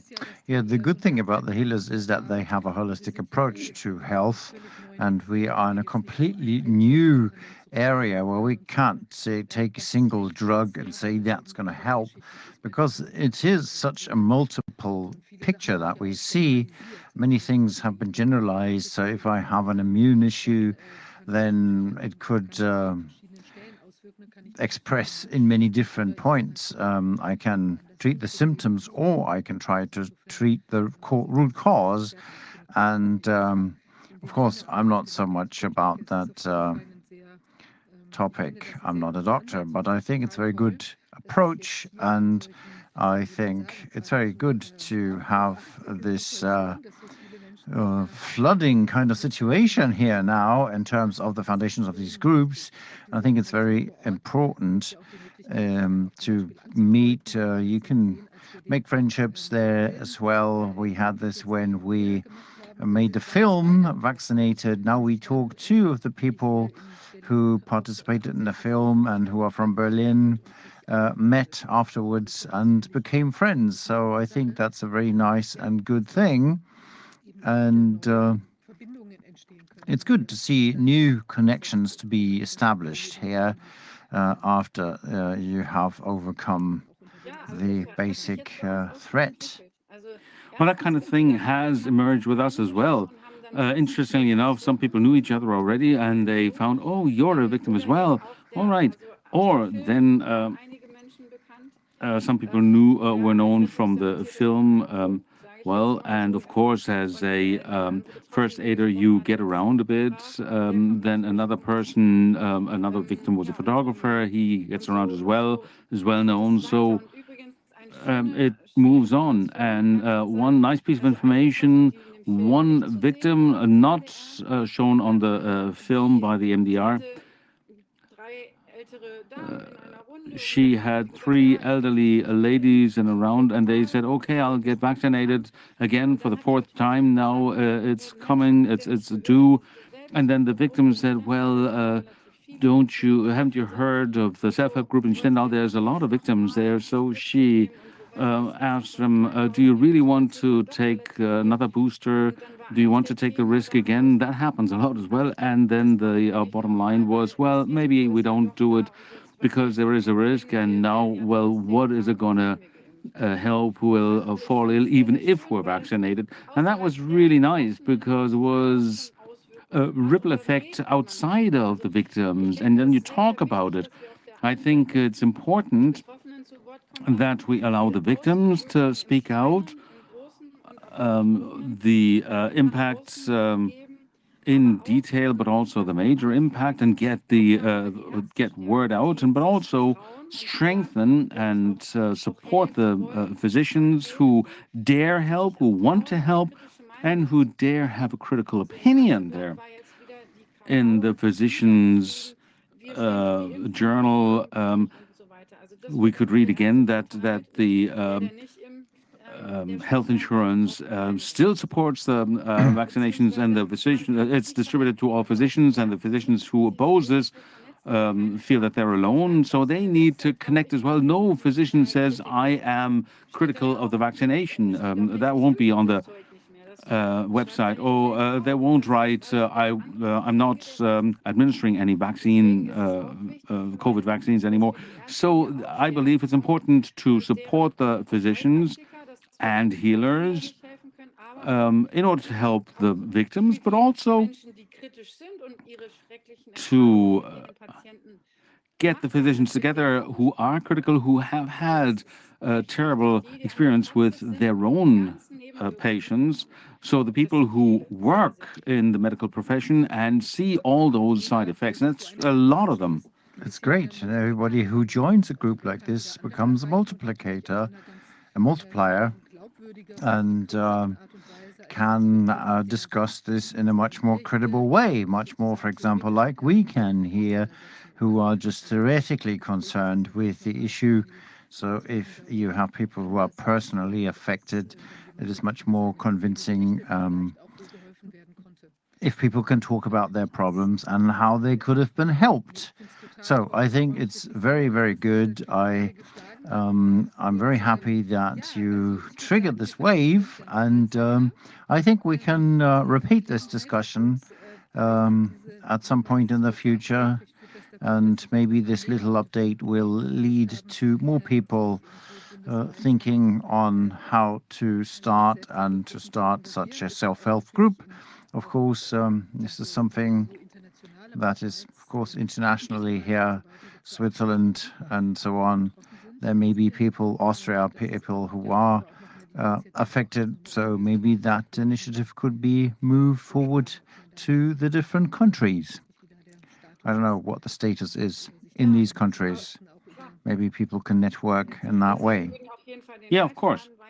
We'll certainly pass on the guideline. And I forgot earlier, with the lawsuits, we will certainly fall back on the extensive knowledge collated by the committee here. We will have to do that. And it's great that we have this huge body of knowledge that we can use as a basis for use in the individual case, and that'll certainly a good thing, and we'll definitely do this. So this is a very valuable resource. Yes, and we're happy to provide that. We can talk to our experts as well and the lawyers to prepare a respective expertise, maybe with text modules that you can use, or maybe a first initial letter to address people. So we could think of this. I think that is, of course, a bit too complex in order to generalize this, and you can't do this on your own. But I think, in general, those lawyers who want to get engaged here can benefit from the knowledge which is already available. Thank you, Alkje. Congratulations to that initiative. I wish very much that you will be able to help people, and people will be able to help themselves to see a positive development in their lives. And I think it's very good to sit together with other peoples and to find out that you are not alone with the problems that you have. Yeah, definitely. And I'm very grateful for it. And I think it's only a small start. What's coming down the line now is huge. It's unmeasurably large. We can't really see the dimensions of it all. I'll need help with organizing this. But I accept this challenge. That's what I'm here for. I'm willing to assume responsibility for society. Looking the other way is not an option for me. Very good. So we'll keep it up. Thank you for your update, and we'll stay in contact. All right. Thank you. Bye. Okay, that was Alkje who just gave us an update on the vaccination victim self-help group that she founded in Sachsen-Anhalt in Stendal, with a report on the mainstream media, sparking a wave of new groups to be founded. So if you are interested to take part in that movement, just contact her, gutgelingen.de. Contact her, feel free, and you can contact us. I think we'll publish something like in the respect on our Telegram channel. I'm happy to see that good development. And now we have our next guest with us. Welcome, Dr. Jessica Rose. Hi, Vivian. Hello. Hi, nice to see you. Yeah, nice to see you too. Can you hear me well? Yes. Yes, we can hear you very well. So you have quite an impressive CV. Maybe would you like to introduce yourself a little bit to the audience so people know what your background is? Sure. Sorry, I'm fighting the longest cold ever, so I'm going to be clearing my throat a bit. I am a Canadian researcher. I started my academic career in applied mathematics, where I learned all about epidemiological modeling of viruses. And I wanted to apply what I learned in my applied mathematics degree to viruses. So I went and did an immunology degree, where I learned all about HIV immunopathogenesis. And I went on to do a PhD in computational biology, which was also meant to be all about HIV. But it turned out to be more about cytomegalovirus, which is another kind of pathogenic virus in humans. And then in the pursuit of learning more about pathogens that aren't viruses, I did some molecular biology research in rickettsia, which is a bacterial pathogen that it lives in ticks. I specialized in hard-shelled ticks. And I also did a postdoc in biochemistry, where I was looking more at proteins, basically, delivery molecules for cells, and so. And the reason why I'm I suppose prevalent now in the fight against the COVID narrative is because I've been trying to bring to light some truths that are coming out of adverse event data collection systems pertaining to reports being filed in the context of the COVID-19 injectable products. There's a lot to talk about there. Continues to be interesting. And it's amazing how I've been doing this for about 2.5 years now, I suppose. And there are still so many people who don't even know that there's a huge discrepancy in absolute count and et cetera, the range of adverse events being reported to VAERS in the context of these products when you compare them to the last 30 years of data. So that's me in a nutshell. Okay, that's quite a large nutshell. Yeah, it would be great. So you have several topics today. Maybe you just want to go ahead with what you've prepared for today. Sure, I can do that. I know one of the things on the list was a paper that was all the rage. I think it was about 2 weeks ago. It's been a while since I reread it, but basically it revealed that there were some researchers in a lab at Boston University who were designing and experimenting with new versions of the coronaviruses that we're all pretty familiar with now. So what they had done was that they had taken the backbone of the original Wuhan strain and embedded it with the spike proteins of the Omicron, the most recent Omicron variant. And in doing so, they turned the pretty much innocuous Omicron virion into something that was almost as equally pathogenic as the original Wuhan strain. So instead of killing 100% of the mice that were humanized, which means that they have the ACE2 receptor that binds the spike protein from humans, it killed 80%. So it was pretty lethal. They published this, they published the recipe, which is disturbing, yes, but perhaps the most interesting thing about it is the amazing conversations that are being raised now about whether or not this is truly gain-of-function research. I think it qualifies. And why they're doing it in the first place. How potentially dangerous is this? And I mean, you can go really far with your questioning and ask, is this another red herring in the context of what's coming next? Because we don't know what's coming next, do we? We hear talk about a new pandemic being released. And when you consider the fact that there are labs around the world who are doing these kinds of experiments and this research, you kind of have to wonder what might happen next.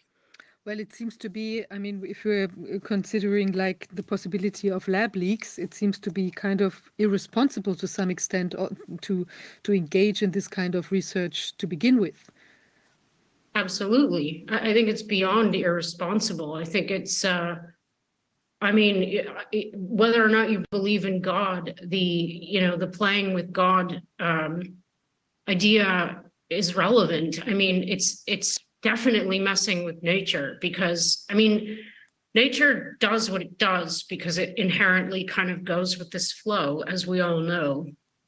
I've never, ever, ever been someone who's thought that any messing with genetics was a good idea because, nature, she already figured all this out.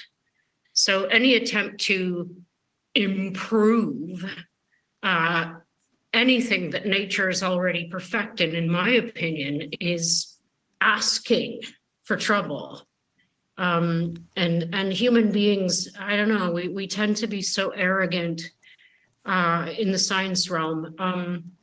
A lot of people think that there's a lot of nefariousness going on, and I don't doubt that there is, but I think a lot of what we're seeing is just ignorance and arrogance. Truly, I think that a lot of people, they either don't know what they're doing, and I mean that literally, but they're not aware of what their work is going to be used for, if we're talking about like designing bioweapons, etc.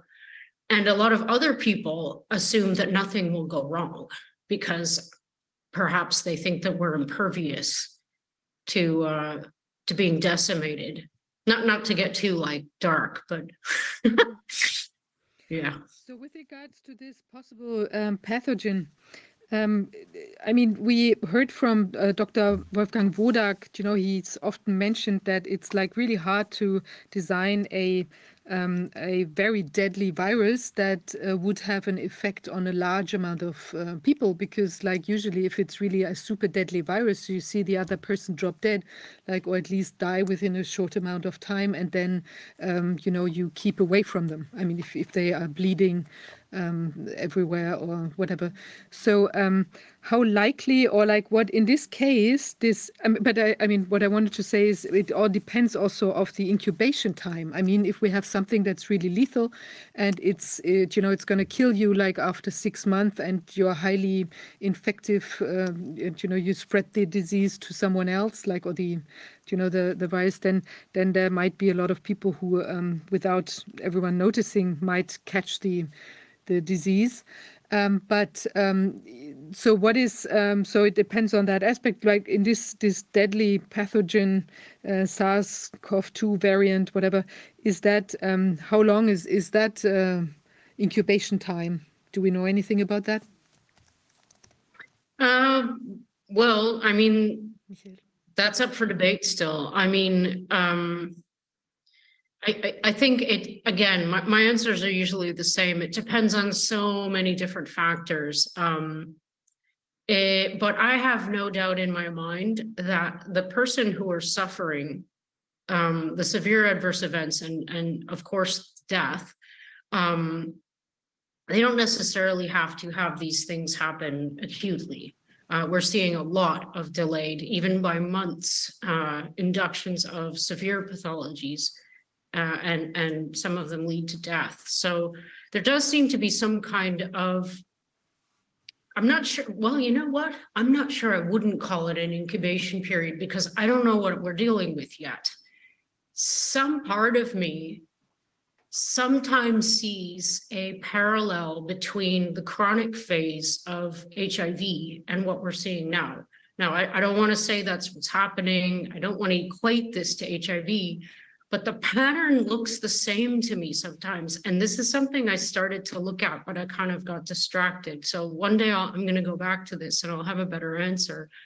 But just for those of you who don't know, there was a long period of time when we first started studying HIV. I mean, we've been looking at HIV for decades now, and we still don't know a lot about it. So we're still in the very preliminary phases of examining what we're dealing with here. We don't know what we're dealing with here. We have a lot of excellent ideas, and there's like 10 people in the world having amazing discussions about this. But as you know very well, the outward discussion is being suppressed. So it's very difficult to come to a consensus these days, but we're trying. But okay, so HIV has basically 3 phases that we know of: the acute phase, the chronic phase, and AIDS. So the acute phase is when you get the flu-like symptoms, when you get your antibodies on the go, your T cells explode, you develop immunity. Problem with HIV is that it has this latency, which means that it can, and it integrates into the genome of our cells. So it hides in cells that aren't yet activated. So basically you have a perpetual potential for reinfection, reactivation and reinfection. So, and the other bad part about HIVs are the specific cells that it infects. So you have decimation of your CD4 positive T cells, which are your leaders of the army. So it's bad for a few counts. But the point I'm making is that during this chronic phase, which is, I don't know, something like 10 years, you have this enormous amount of activity going on with T cells. And we didn't know this until, in fact, a mathematical modeler, he was my PI for my postdoc or my PhD, came along and showed that the rate of reproduction of the virus was really, really high. So we didn't know that all of this activity was going on because it looked like symptomatically nothing was going on. So it took the combination of many fields and efforts to discover that even though it looked like everybody was fine following the acute phase, they actually weren't. They were kind of silently being destroyed inside. So I don't want to scare anyone, but sometimes I'm reminded of that with this. And the reason it concerns me is this prion idea, because if we're not actually dealing with like a virus-like virus, I don't even know if I'm allowed to say that, but if we're dealing more with like an infective protein, or a protein or a particle that that has properties of prions, whereby the subsequent proteins that are manufactured misfold, and perhaps teach other proteins to misfold as well, that would be absolutely disastrous in a lot of people. And unfortunately, we are seeing reports of prion diseases and Creutzfeldt-Jakob, which are far above background rates in bears. So I'm keeping a really steady eye on that. So as far as definitively answering the question, we can't yet because we don't know enough. There's no point in not trying to get it. Everybody's probably had it already. And our immune systems do seem to be responding very functionally well against it. It just seems like in some people, just like in the case of HIV, not to draw the parallel again, some people do worse than others. So we have to figure this out. We have to figure out the immunological race between what we're dealing with this SARS thing and our immune systems. But yeah, Wolfgang is absolutely right about the, you know, if they wanted to do something really, I don't know who they are, but there's a lot of people thinking that along the lines of a bioweapon. And if you actually want to destroy a large part of the population, you can't release something really deadly because it'll just burn out quickly. So you would have to release something that would kind of slowly and silently destroy. Yeah, maybe it's getting too dark. It is dark, very dark. But I mean, here we also have the I mean, you know, it's sort of an issue that in the so-called vaccines we have the same spike element in there. So it's also going to be very hard to distinguish between the people who might, I mean, okay, if it's this new version, then maybe we can track it, like, you know, which, if this version caused this people dropping dead, like by the, in the range of like 80%. But on the other hand, I mean, with this, you know, this vaccine spike, we see similar effects in the body And it also has this insertion, as I understood, of this HIV aspect in it, because it's this Wuhan sequence.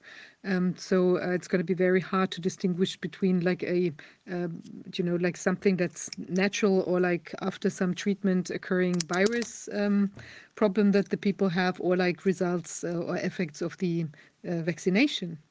What would you say?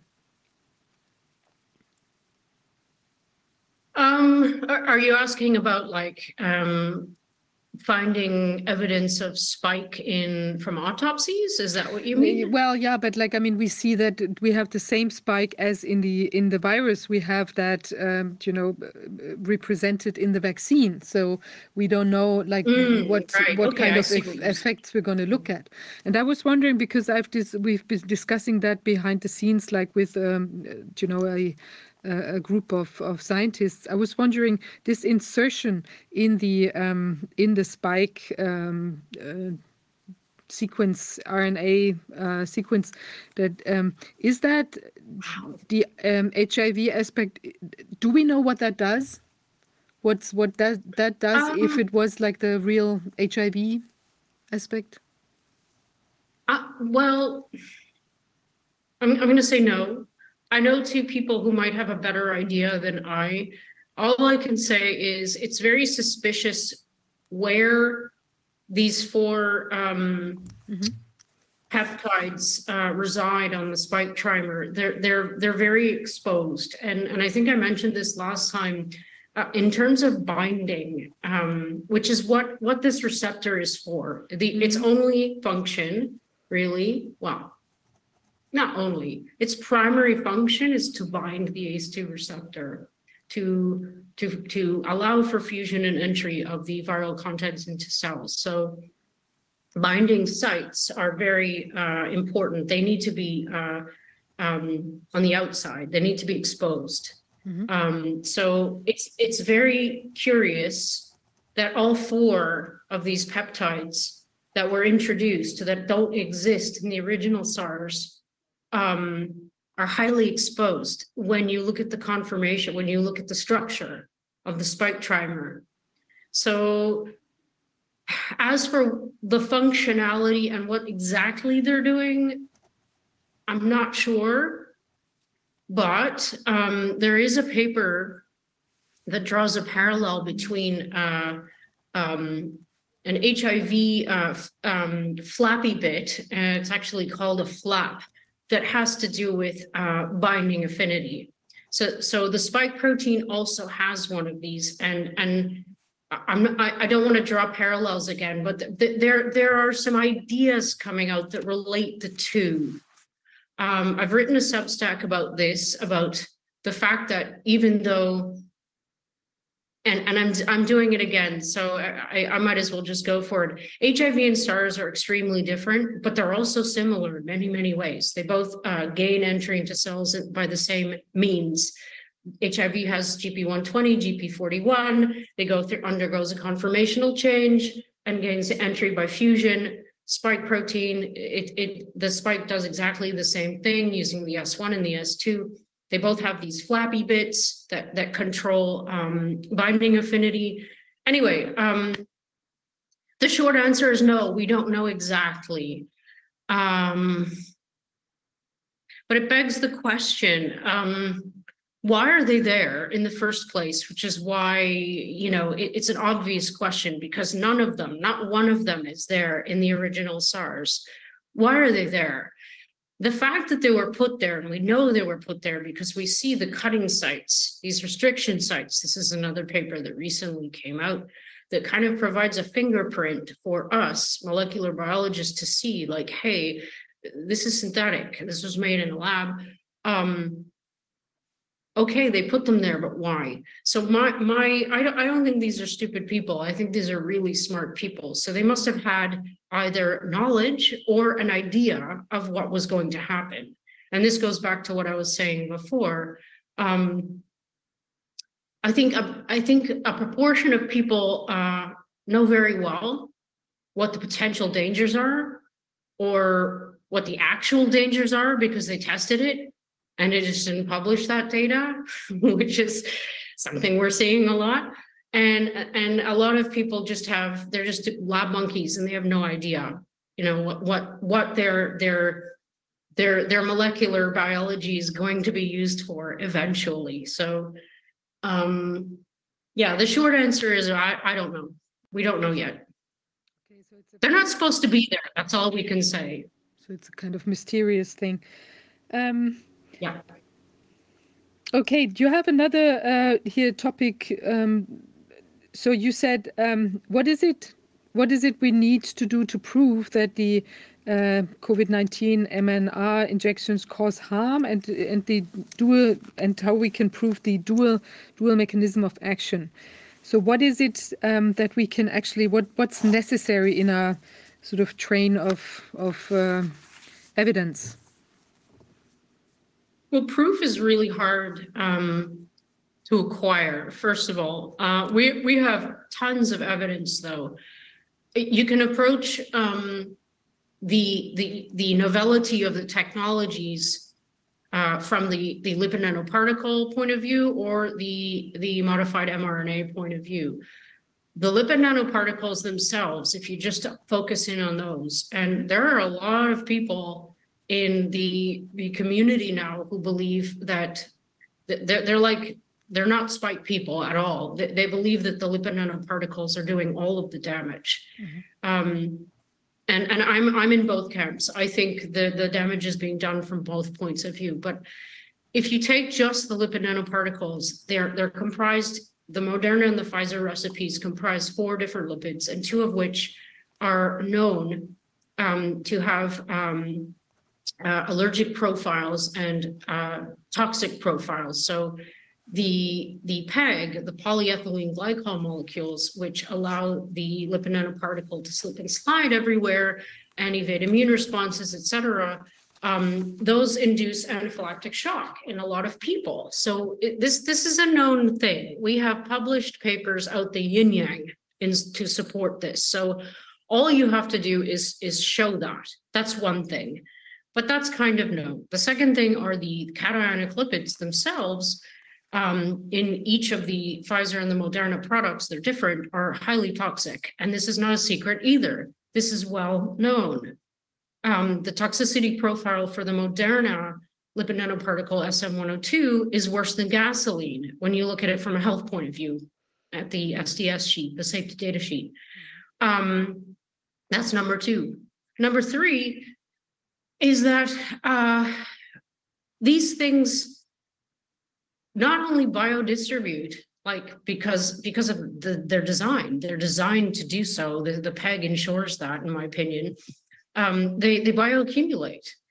And this is not new information either. This is well documented in the Pfizer FOIA study, this Japanese study, thanks to Byron Bridle. And there's a paper that was released that I've been presenting lately that's 10 years old that shows exactly the same thing that these FOIA requested documents show in the exact same animals, the Wistar rats, the exact same products, and the exact same organs, which are the ovaries. So we knew this 10 years ago, that these things have a bad biodistribution and accumulation profile. So anybody saying these are not going to traffic to the ovaries was lying.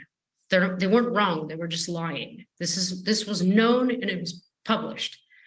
So these are all things that provide evidence. But again, what we have are these studies. This is evidence, and we have the leaves rustling in the wind, which is the adverse event data that's collecting. I mean, it's a pile of bodies that is so large now. I mean, you can't look away from it. I knew this was going to happen, and it's getting bigger all the time. So just if you don't need to be like a rocket scientist to kind of ask a basic question. If these things were not meant to traffic to the ovaries, and they do, and they dump their modified mRNA payload, and let's just say, for example, you get your full-length spike template, just for argument's sake, and it's translated into this spike protein in copious amounts, like trillions or however many. in the ovary, what impact is that going to have? It can't possibly be good because it's not supposed to be happening.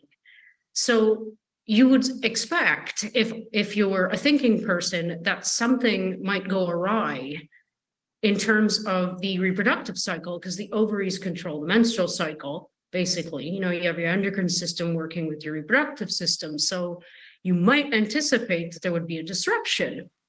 And what are we seeing out the yin yang in adverse event reports in women? Menstrual cycle disruptions. So again, it's not proof, but it's very, very compelling evidence. And that's all we're ever going to have, in my opinion. We do need to start we are putting all of this together, the doctors, the lawyers. We need good judges, though. This is the next difficult step. So all we have is very, very, very compelling evidence from that point of view. And I could go on about the spike as well, the potential dangers of the spike. But I think one of the most important question with regards to the nanolipids particles, are there versions of that known that are non-toxic?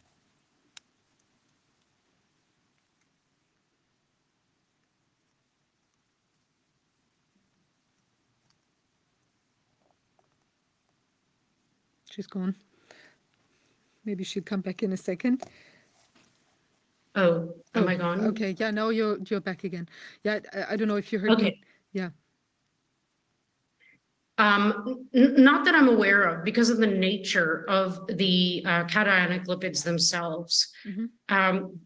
They're designed to rupture membranes, so they're pretty devastating to cell membranes. That's how they function. So not really. I mean, maybe you know, people would argue that they're not in the long run, they're not going to cause excessive amount of damage. But here's the thing. Even if that's true, after one injection, even if you clear the lipid nanoparticles, if there is modified spike being translated, that's an ongoing disruptive process. And here's the worst part. If you keep getting injected, you're getting repetitive doses of not only the lipid nanoparticles, but the mRNA. So the damage is going to be not only repetitive, but it's going to be cumulative in many cases. So yeah, these are the things I would think about on that question.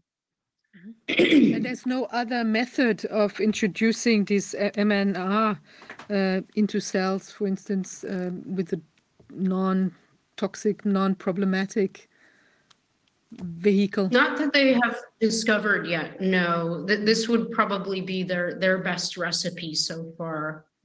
So yeah, this is mRNA transfection, brand new. We haven't done this before. I was having this discussion last night, actually. This is transfection. It's not vaccination per se. Okay, so maybe now if you want to say something to the spike problems, spike protein. Well, yeah, well, you know, again, mRNA is a natural thing. We can't, nothing can exist without it. It's, you know, it's part of the recipe of life. You know, we have DNA, messenger RNA, and proteins. So don't get confused about mRNA and thinking it's a bad thing. It's not. It's the bastardization of the concept and the messenger RNA that's dangerous here. So it's been modified in specific ways to be very, very stable.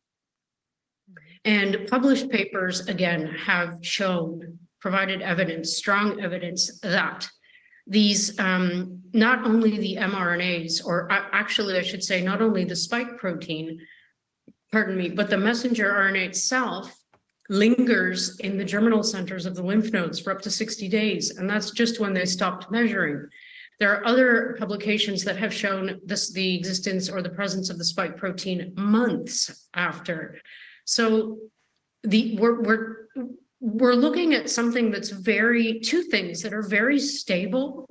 And we were told, they were very clear and very parental with us about the fact that this is just going to like go into your body, it's going to do its thing, and it's going to go away, and you'll be fine. That's complete lies. These things were designed, they were modified with intention to be very stable and to be very immune evading. So that's why the uridines were substituted out for the pseudo-uridines. Anyway, these are big problems. And again, there's deviousness here because, as I just said, we were definitively told from the point of view of the lipid nanoparticles that these things were not going to biodistribute. They would stay at the injection site, do their job. We were also told that the mRNA was not stable and that it would degrade very quickly and that, you know, you wouldn't have a problem. And it doesn't seem like, from the peer-reviewed literature that's coming out now, and it's just started, that either of these things are correct, which means that as the data is FOIA'd, freedom of information requested, and accessible to the public and to the researchers, we're probably going to find more and more that at least the pharmaceutical companies were sitting on knowledge and that they were just lying to push their product effectively. And, you know, it's on the CDC, it's on the FDA, it's on all the three-letter organizations to do their jobs and to protect the public from bad products. That's their job. That's their only job. So I think that everybody's well aware of the dangers going on. I think they always were. I think that it was just going to get in the way of the agenda of getting this stuff into every single arm. I mean, it's incredible to me after 2.5 years that they're still pushing it. It's insane. It's like even the people who are really, really like for this are starting to scratch their heads and say, why do I need to get a 6th dose? You know what I mean? It's like, why does my baby have to get one? They're not affected. You know what I mean? It's like they're still pushing this onto every single person, and there's no logic. They've really, really they've worn out their welcome on herd immunity. They've worn out their welcome on this being an emergency. I mean, everything is just like, so it blows my mind that they're still pushing it. Yeah, it's amazing that they're not also starting to look at the side effects much more in detail. All that. I was wondering, are you in scientific conversation with researchers who have so far believed in the validity of the studies, or like have believed the corona narrative, and are now looking at the emerging findings? And are you talking to them, and what kind of reaction do they show? Are they now starting to get a little bit upset or worried about what's going on? Me personally, no, but I'm observing it happening. I mean, Asim Malhotra and John Campbell is coming around, and there's a whole bunch of people who are, they're slow, but they're still good scientists, and they still have that inquisitive nature that makes you a good scientist, I guess is the right word. And it doesn't matter how strongly, the narrative is being pushed. The truth is the truth. And so there are people, and there are some stronger voices coming out. But as for my own personal connections, can't say I can think of anyone. Most of my colleagues are, they're just, they've always kind of seen that there was a problem. But again, I don't have a very large community. It's like 3 people. But which are the bigger names that you can now see, publicly uttering doubts? Asim Malhotra. I mean, I don't think I'm saying his name right, but this British MD. I mean, he was very much on TV promoting the injections, and now he's very much switched 180, and now he's very clear about the fact that these things are causing injuries, and we absolutely have to stop lying about that and find out what's going on. So, yeah, and Joe Rogan is also he's been pretty good about just staying neutral about asking good questions. The guy's really smart, and he's had some good guests on, and he's not afraid to have the right people on to have engaging and sometimes controversial conversations. So, I mean, yeah, there are people like that. Majid Nawaz, I mean, he's always been on our side on this front, I believe, or maybe don't quote me on that. He's a fantastic voice for truth right now. I interviewed with him the other, well, actually, it was a few weeks ago. It was absolutely wonderful. Yeah, I don't know. There's Neil Oliver, but he's always been speaking the truth. Yeah, I don't know. Okay. I have a. There are a lot of great voices. Where are you now based? At an undisclosed location. Okay, undisclosed location. In your undisclosed location, do you do you now also observe, like we do in Germany, that there's now a lot of talk about forgiveness? You know, that the politicians are coming out now saying, oh, well, I mean, we shouldn't be like so tough on the people who like to their best efforts try to prevent the corona crisis and all that. And we should now really like start talking again to one another and in the end, maybe forgive what's been going on. Do you see that as well as a topic coming out? No, but I think it's important.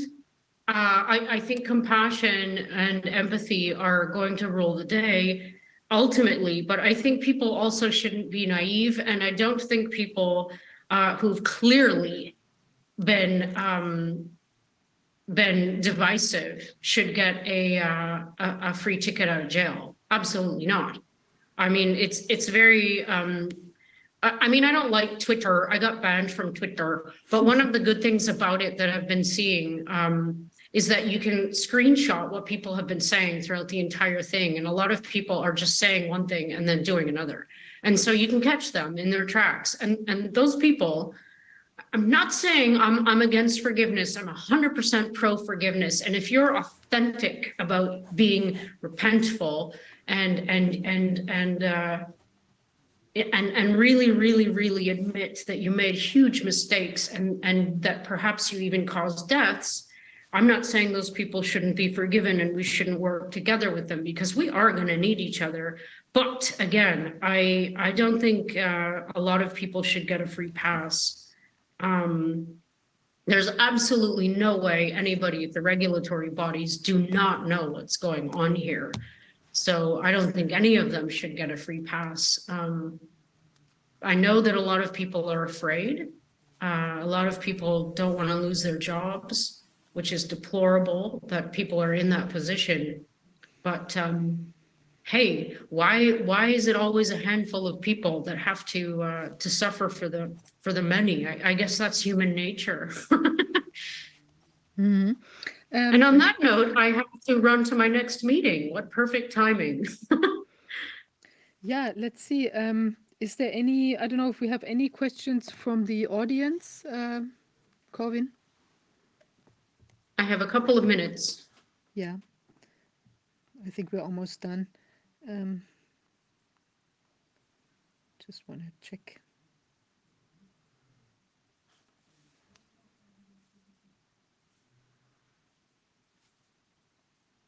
I'm so happy. You're so happy. I'm not quite sure if we have just for your, like in the I think we have not explored so much the topic under number 1, these little known epigenetic factors of the COVID-19 vaccines. Maybe could you just like summarize a few, give us just a few bullet points on what the new findings are, how the science is moving ahead? I'm not up to date, so I wouldn't be able to comment, but I implore everybody on the subject of the potential epigenetic factors in the injections to read the paper on the double-stranded DNA breaks. I can find the title quickly and read it to you. It was retracted, but all the papers that have been retracted are the ones you should read. And I'm not Yeah, kidding. that would be good. We should also share it. Maybe it's going to inspire also like some of the other scientists that we're working with. Just a second. Okay, so I wrote a Substack called "Do the COVID-19 Injections Contain Epigenetic Factors Including or Inducing Cancer, Autoimmunity, Neurological Disorders, Diabetes, and More?" I think the answer to that question is yes. I think it does have to do with the spike. I am on the spike side of things to a degree. And the paper that everybody needs to read is called SARS-CoV-2 Spike Impairs DNA Damage Repair and Inhibits VDJ Recombination in Vitro. It's essential reading. And if you're not really an academic and you want a great video summary of this paper, go to Dr. Bean's, Dr. Mobeen. He has videos and he explains papers with cartoons really well, and he does this paper really well. So I recommend that. Fantastic. Maybe could you send the link to Corvin? I think we should share it. I mean, that's very interesting because it's sometimes these things are so specialized. It's really hard to get your head around if you're not a scientist yourself. Yeah, but this guy, Dr. Bean, he's a gem. I've been dying to get to be on his show because sometimes he has guests on, and he does a really lovely. He has a lovely way of explaining very difficult science with cartoons, so like even kids can follow along. I will find it right now and I will send it to you. Let's see. Double stranded DNA. Wow, he has so many antibody. He does antibody dependent enhancement. Yeah, he does everything.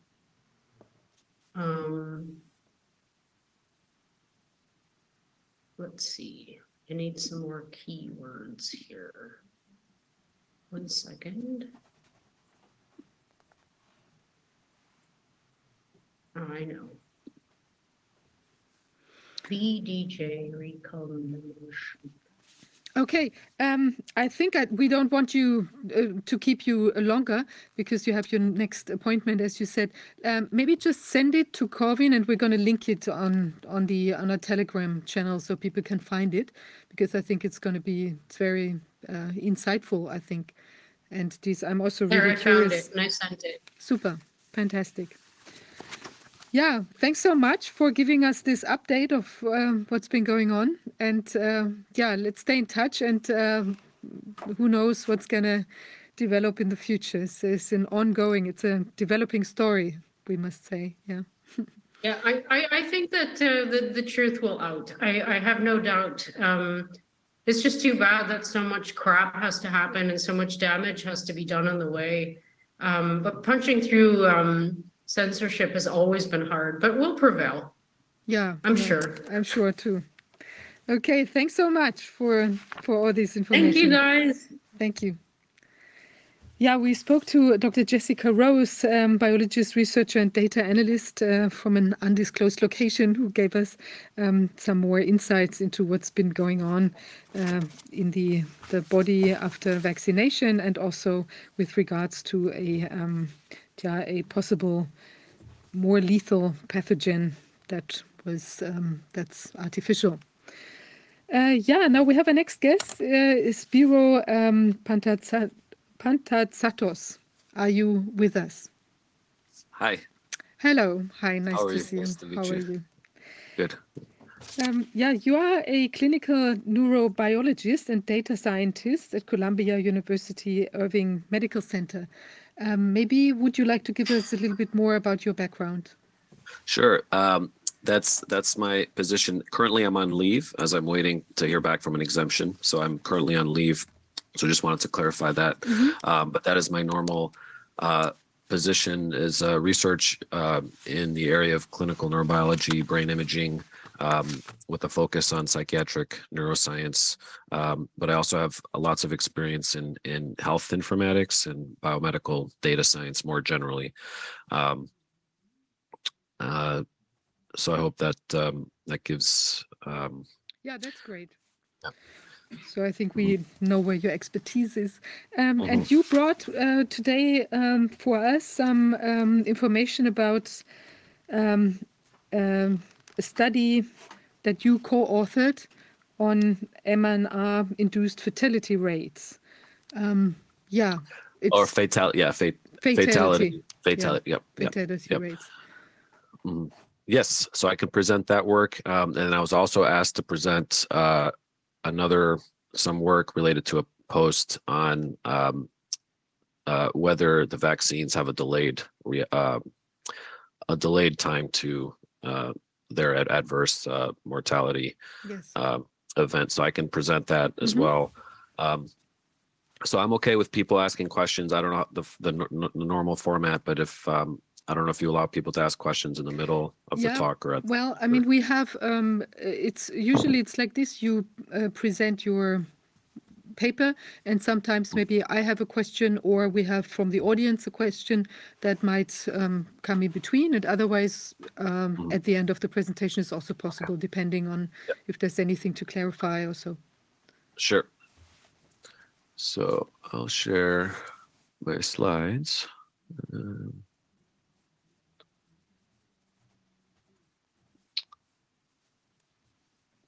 All right, so I'll share my screen.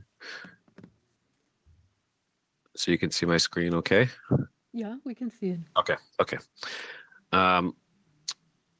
Right, so I'll be presenting some work that aims to get at a data-driven estimate of mortality risk from COVID vaccination to aid in age benefit risk benefit ratio analysis across age.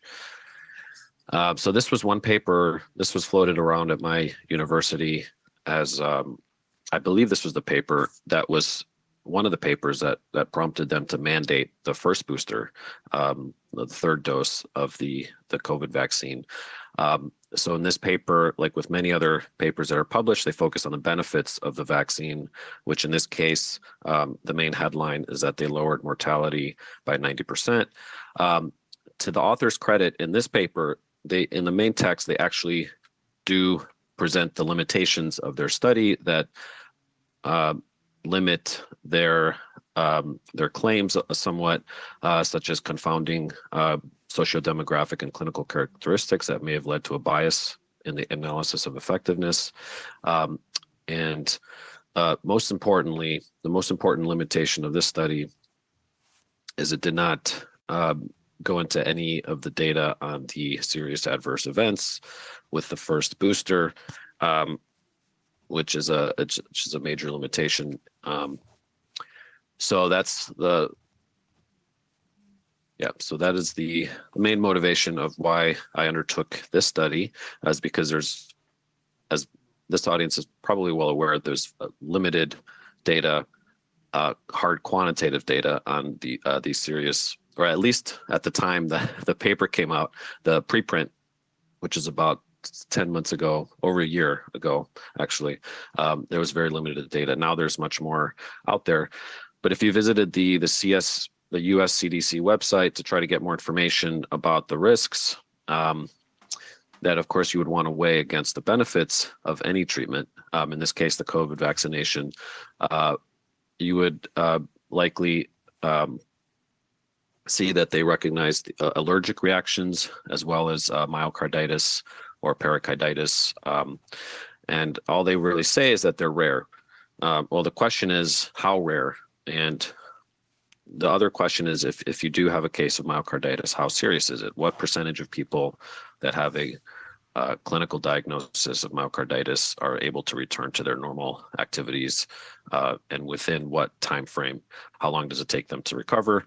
So lots of questions that are not answered by the US CDC website, for example. The other adverse event that they do mention is the allergic reactions, anaphylaxis. Here they cite two studies. In this case, both use the vaccine adverse event reporting system, which is a passive reporting system for monitoring adverse reactions. And because it's passive, it tends to underestimate the actual true risks. So their website does mention the mortality risk, which again is based on VAERS. And in this case, when this was pulled up, there was, I believe, yeah. So this is outdated, but the main idea is to show you that the CDC reports a mortality risk based on taking the number of deaths reported against the vaccine in VAERS, which is yeah. I don't think I have to explain what VAERS is to this crowd. And then dividing that number by the total number of vaccine doses that were administered in the United States during the same period that VAERS was actively receiving reports of adverse events.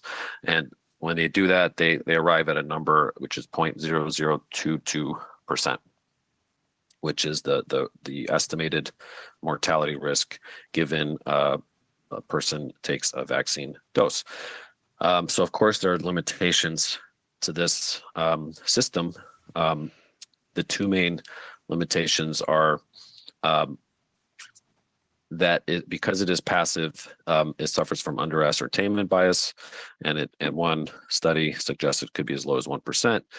The other limitation is that these reports are often not followed up on with pathology studies and more studies to confirm that the vaccine is what caused the event. So there's no verification process or strict verification process that's in place. So that is one limitation of the VAERS. The other system that in the US that is used to, oops. Oh, sorry, I had a second part. This was supposed to, something's wrong with my slides, but if you can imagine, in the second part, I was going to describe the vaccine safety data link, which is another method that is used to monitor safety from the vaccines. And that is basically a network of electronic health records, millions of electronic health records from several hospital sites, major hospital sites, where they can estimate the incidence of adverse events based on EMR data. So like I said, the problem with the VAERS, and actually this was an analysis that Jessica Rose had previously written a while back last year, where she basically looked at an active surveillance study, in this case, the Blumenthal et al., which actually actively monitored for adverse events from the vaccine. So they followed up with people. They didn't just sit back and wait to receive reports. They actually had, it was like a trial basically, and they monitored and followed up with each person.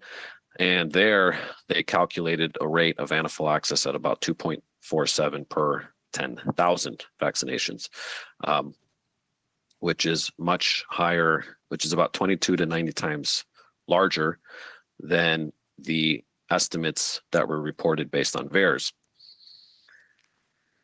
Sorry, can I ask one Yep. question? Yep, please. This data collection from the hospitals, does that show a different picture than the VAERS results? Yeah, I'll go into that. So the vaccine safety data link is very interesting.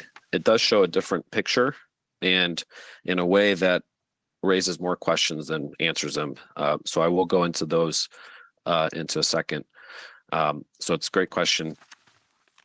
Oh, here, I'm sorry. Yeah. So on this slide, so that's a perfect segue. Yeah. So this slide is we're discussing the other major vigilance system, which is the vaccine safety data link. And a major limitation of this one is that they don't make the raw data available. So any data, any paper that's published, they only make the final data set available for reanalysis, and even then you have to apply, and it's a drawn out process, and you cannot get earlier versions of the data set. So which is a major limitation in terms of transparency and rigor and reproducibility. And I will go into some of the conclusions that used this data set. The first of which is this one by Klein et al., where they looked at about 20 major adverse events, and they monitored those events and compared them, the rate 1 to 21 days post-vaccination compared to a later window of 22 to 42 days post-vaccination. So of course you can see that a problem with that is that if your risk window is 6 weeks, which is generally the accepted risk window for that one would want to monitor for adverse events following vaccination. In some cases, according to this paper, it's even longer, could be up to 77 days. If you're comparing two windows, the rates within two windows that are both within the risk period, you're not going to see a safety signal. So that's one problem with the design of this study. The other problem is if you look into their supplement, and you look at this table E6, you see some discrepancies in terms of the fact that some of these, this recognized risk, which is myocarditis, you do see a higher risk with the vaccination. So a number greater than 1 shows that there is a higher risk in the vaccinated versus the unvaccinated. So this E-table 6 is the only table that gives data that compares these events between vaccinated and unvaccinated, which is really should be the main analysis. In this paper, it was not. Their main analysis focused within the vaccinated and just compared the risk between two time windows within the vaccinated. But they do provide this E-table 6, which compares the event rate between in the vaccinated versus the vaccinated. Oops, sorry, I didn't mean to. But the other interesting thing is that this table, if you look at these other events, mostly centered around stroke and heart attack and thrombosis, you'll see that they're reporting significant, these p-values are pretty low, even lower than the one for myocarditis. They're reporting what seems to be significant protection against these events with the vaccination, which doesn't make sense if you look at VAERS. These events are precisely the events that have, in terms of raw counts, they have a relatively high number of reported events. And you can also find case reports linking these events with vaccination in individual cases.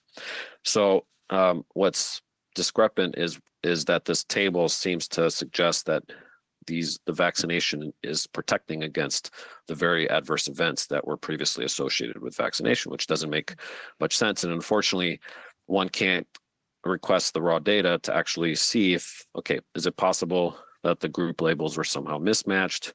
I make mistakes like that all the time. Sometimes you make a labeling mistake. If there was a labeling mistake, then the data might make a little bit more sense. So again, a second paper that used the VSD data, which was came out in a different journal, the Morbidity and Mortality Weekly Report, which is published by the CDC. This study is consistent with the Klein et al. In that it's showing reduced mortality risk in the people who were vaccinated.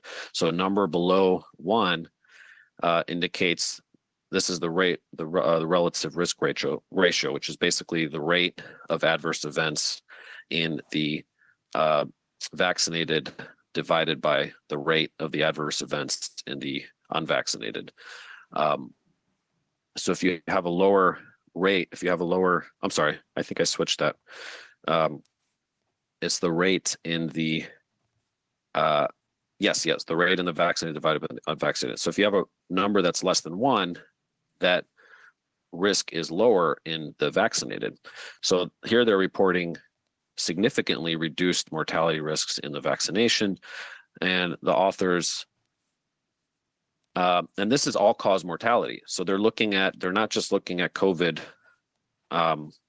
deaths, they're looking at non-COVID mortality. So that's the other interesting thing. You might expect this if they were looking at deaths due to COVID, which there's some evidence that they might reduce COVID mortality risk for a limited period of time at least.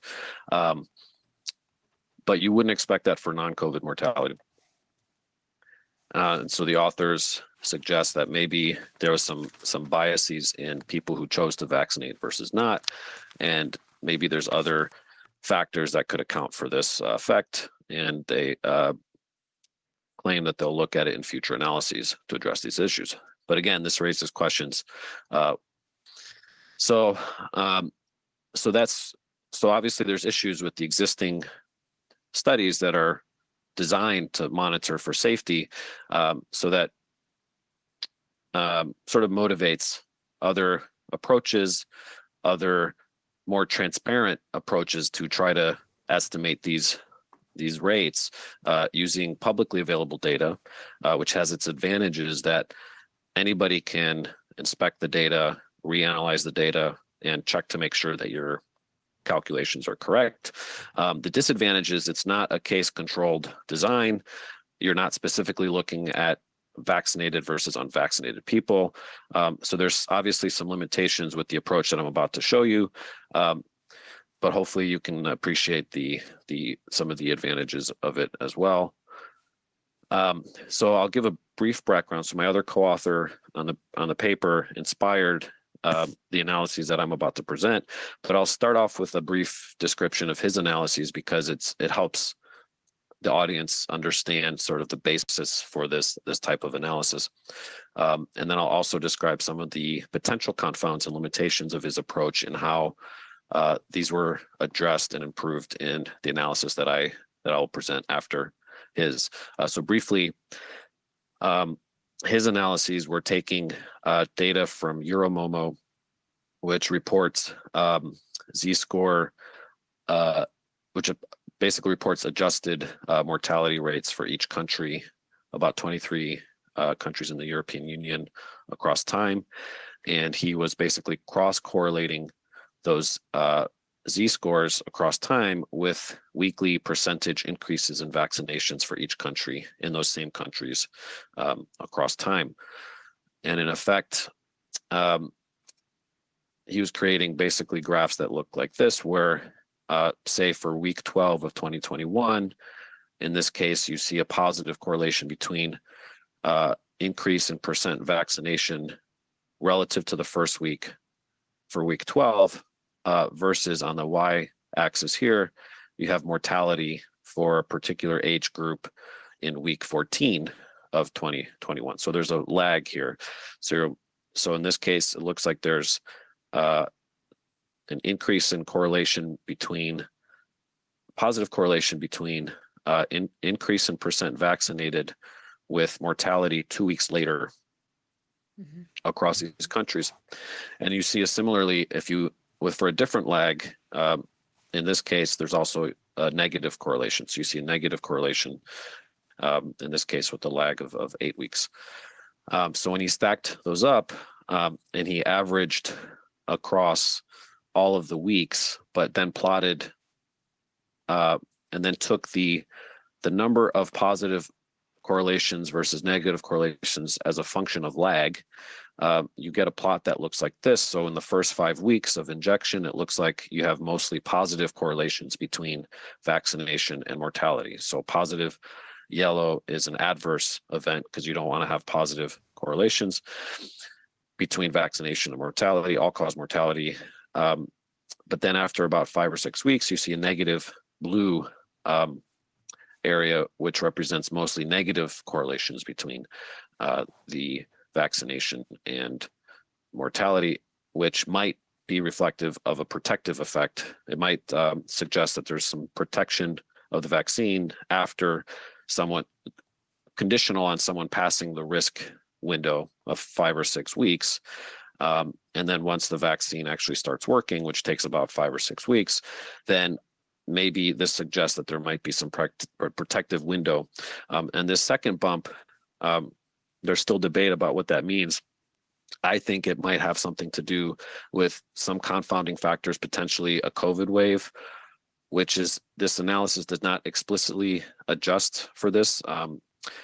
Although it would be better if Hervé were here and we could see what he's done in the meantime to adjust for these other confounding factors. But I'll just present this as an open question for now. I believe that the second bump right here might be correlated to the boosters, which were introduced in each country about 6 months later. So that's a potential confound. But really the main information in this graph, which to me signals that there's an interesting hypothesis that should be investigated more, is that this seems to indicate that there's adverse events within the first 5 weeks following vaccination, and then potentially more protective events following that period, potentially. But my focus was on trying to replicate that adverse effect within the first 5 weeks. And so I wanted to see, can I replicate what he was seeing with the European data in US data? And the advantages of using the US data is that it gives you real units. Instead of z-scores, you get actual death counts. And you can get non-COVID versus COVID. So the CDC provides spreadsheets which allow you to look at each state, and it tells you how many COVID deaths, total deaths, and non-COVID deaths were there. So I wanted to see if I could replicate his effect just within the first 5 weeks, an adverse effect. So the main sources of data were all publicly available, provided by the CDC. And in this case, the independent variable is the number of vaccine doses that are administered in each state across time. The dependent variable is the total number of deaths in each state. And then as a nuisance variable, for some of the analyses, I also used data from another spreadsheet, which gives you case rates, COVID case rates. So this is just an example of the structure of the data before it gets fed into the actual modeling. These tables are made available on GitHub. So it makes it easy for anybody to replicate these analyses. All they have to do is make sure that these numbers match the numbers from the spreadsheets from the CDC. So the reason I made these tables is because the CDC spreadsheets are organized in such a way that it's not easy to directly analyze from the spreadsheet. You have to do some parsing first before you can put it into a format. So in this case, the independent variable in what's called vax change here is just the total number of doses that were given in each state for the previous month versus the Y variable, which is which is highlighted here, which is the Y variable here is for year 2021. What are the total number of deaths that were recorded in each state? And as a baseline or a nuisance variable, we're going to adjust for the prior year number of deaths in each state in 2020. So it's important to adjust for prior year same month deaths as a way to control for various factors, including population size differences across the states, and also mortality differences across each state that may be due to other factors, not just the differences in vaccination. So the point of this analysis is you're trying to isolate the specific effects of vaccine doses across state. So by normalizing for the prior 2020 same month deaths, you're controlling for other factors that might account for any differences that you see across state. Oops, pressing next. Doesn't seem to. Oh, there we go. So very quickly, so briefly, so for each age group and for 7 months in the period of 2021, remember the vaccine campaign started in late December of 2020. Here, where I'm looking at the number of deaths in each state that to see whether they're predicted by the number of vaccine doses in the previous month. So because of the limitations of one of the spreadsheets, they only give mortality counts per month. They don't provide it on a weekly basis. So it would have been nice to have more time resolution, but because of the limitation, I could only break this up by month. So for each age group and month, estimated a multiple regression. And in this case, the vaccine, this beta 2, is the term of interest. And we want to see if this term is significantly different from 0. And if so, is it positive or negative?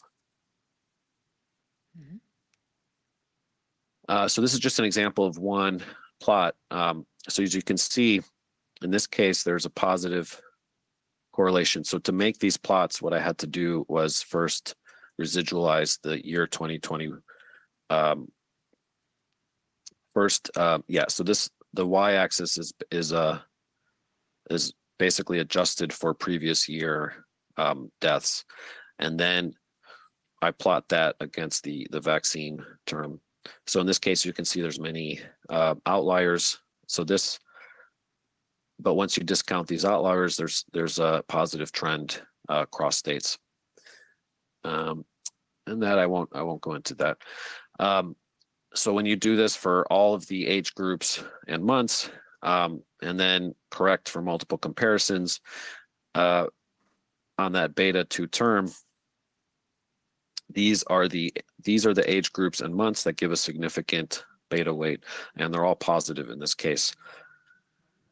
And the interesting thing to note here is that what falls out of the data is this temporal trend that matches the vaccine rollouts in the United States and most everywhere else, which targeted first the nursing homes and the older age groups.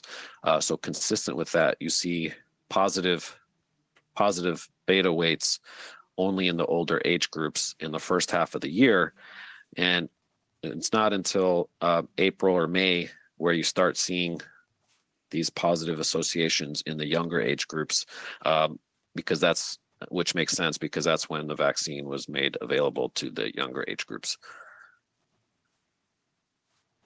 And this is a follow-up. This hasn't been, we're currently writing this up with my colleagues Hervé Seligman and David Wiseman. We're currently writing this up, which is basically an extension of the same plot that I just showed you, but it's extended to include September of 2021 to February of 2022.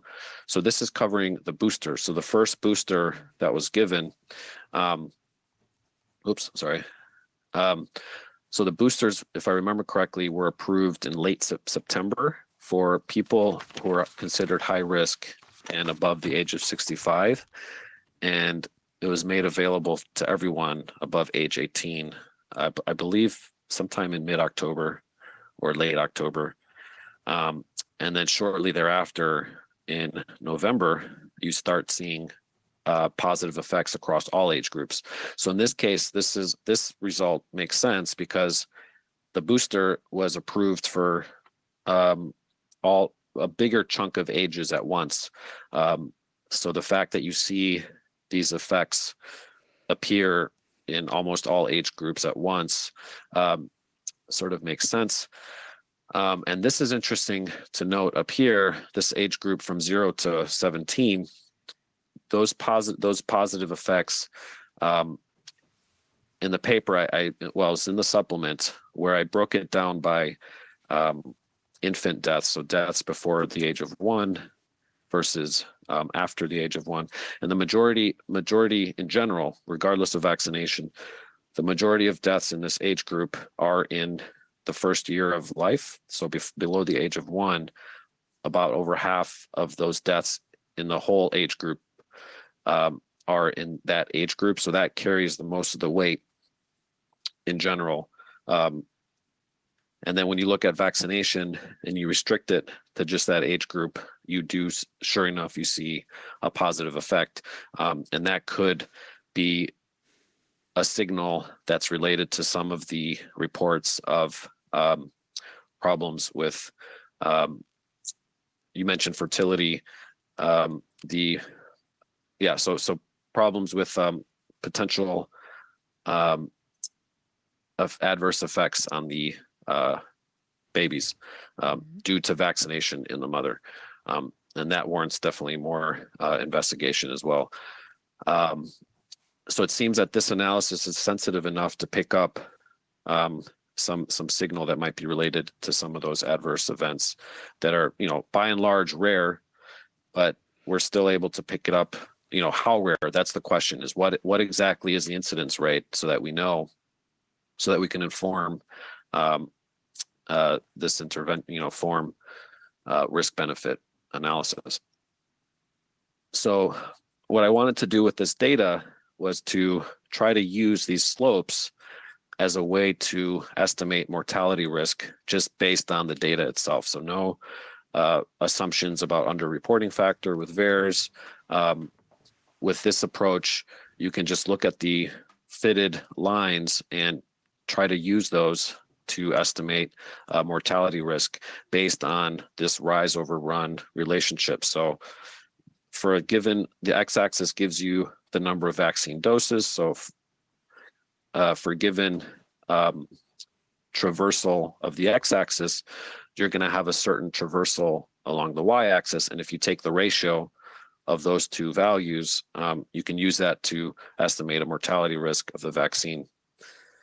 So hopefully this makes this plot gives enough of an intuitive grasp for what I will show here, which maybe I don't have to go into too much, but this just lays out the actual math for how to estimate this Y2 hat given X1 hat, given X1 and X2, which I showed here.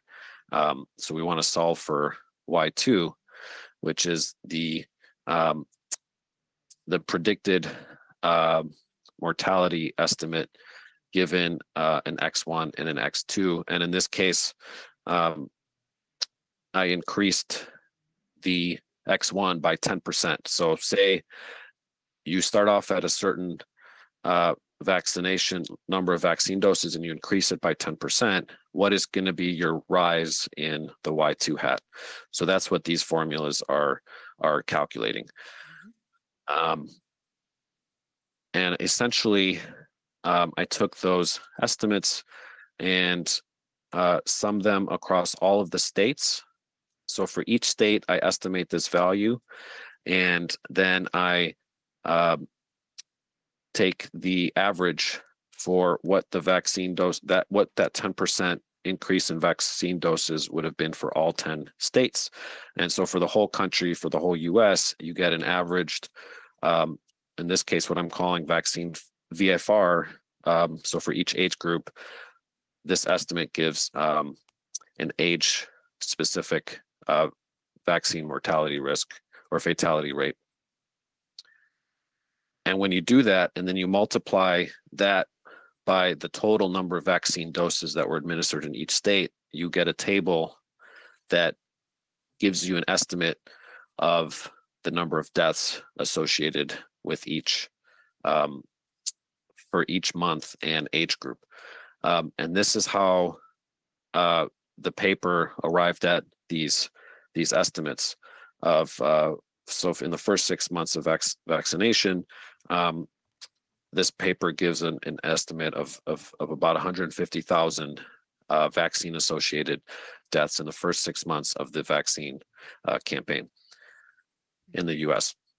And then if you take all of the doses that were given in the US during that period and divide this number by the total number of doses, you get a mortality risk estimate of 0.04%. So this 0.04%, so how do we validate it? How do we know it makes sense? Is it consistent with other studies, related studies? So going back to this Blumenthal et al. Study, which looked specifically at anaphylaxis. This was Jessica's report here, where she essentially compared the rate of anaphylaxis as determined by an active surveillance system, in this case Blumenthal et al., and compared that to the rate of anaphylaxis reported in VAERS. She arrived at this 41 times underreporting factor for anaphylaxis. So VAERS appears to underreport anaphylaxis by a factor 41. And if you take our estimate, if you take our estimate of 0.04 and divided it by the CDC's own estimate based on VAERS, you get a estimated 20 underreported. It suggests that VAERS deaths are underreported by a factor of 20, which makes sense given that death is a more severe, obviously it's the most severe outcome relative to anaphylaxis. So you might expect that the more severe the outcome, the more likely it will be reported to VAERS, whereas milder outcomes are not going to be, maybe less likely to be reported. And yeah, go ahead. Can we? Sorry. I was wondering, were you able to look at like what the booster does? Like, because this is like, all the vaccines that were administered, but I mean, maybe the risk is higher if someone gets the second shot. Yes. Were you able to So look that's at actually that? what we're working on. So that's actually what we're working on right now with the second manuscript that's been held up by other factors. But yes, that's actually a question that I want to address.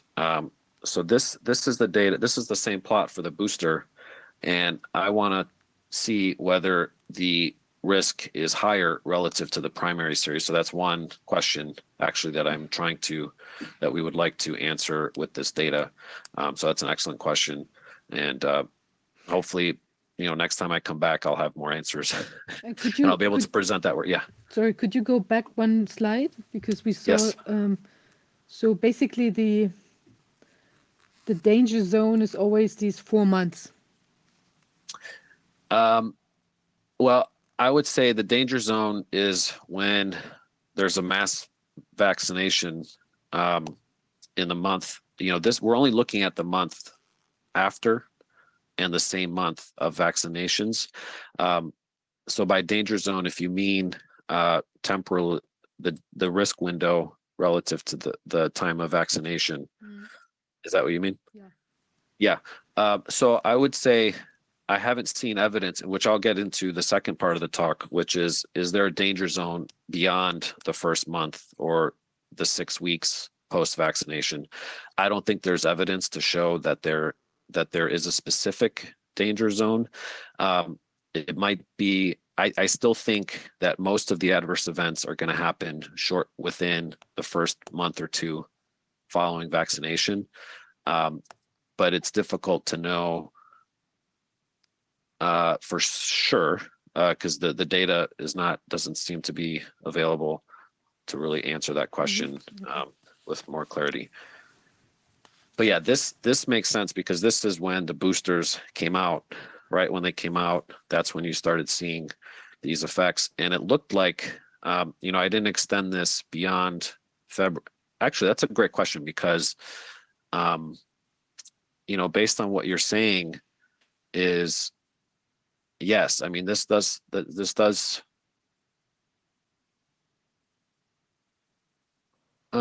Well, no, yeah, we can't answer that question with this because we're only looking at yeah, you'd have to look at what percentage of each age group was getting vaccinations, which this analysis across time, which this analysis doesn't do. So we can't answer that question. So finally, so the other main goal of this paper was to try to use these data-driven mortality estimates and compare them with coronavirus mortality risk of getting infected. So in this case, this is a meta-analysis based on the Wuhan, the original strain of the virus and the estimated infection fatality rates, and a quick comparison of our estimated vaccine-associated mortality risk, even though in absolute terms, the risk is relatively low for both. If you compare them to each other, the vaccine-associated mortality risk is actually on a similar order of magnitude as the virus, which strongly suggests they should not be given. The primary series should not have been given to anyone under age 50. And then the booster, I would definitely argue no age group should have gotten the booster. And it's definitely debatable. Now there's more data available on the booster. At the time that I gave this talk, there was no information, and if there's no information, it's better to play it safe. And why give it to everybody if we don't have enough information yet? So the second part of this talk, which relates back to your question about what's the danger zone, or is there a certain danger zone that might be delayed? So this interesting hypothesis was brought up by this post by Steve Kirsch, where he basically looked at. Oops, I'm already subscribed, but I won't. I'll just show mine. Oops. All right, so this is a short post where I summarized his post, and briefly he shows a graph that goes from April 1st to December 1st, and it shows an increase in all-cause mortality in ages 18 to 15 between August and November, and this increase is about 5 months delayed relative to the peak of vaccinations, which in the US peaked around April 11th. So that suggests, what he's suggesting is, okay, maybe this is evidence that any of the non-trivially rare fatal consequences of the vaccines, if they're going to have a negative impact, on average, they would take 5 months to kick in. I disagree with that, and I actually sent him this graph from Hervé,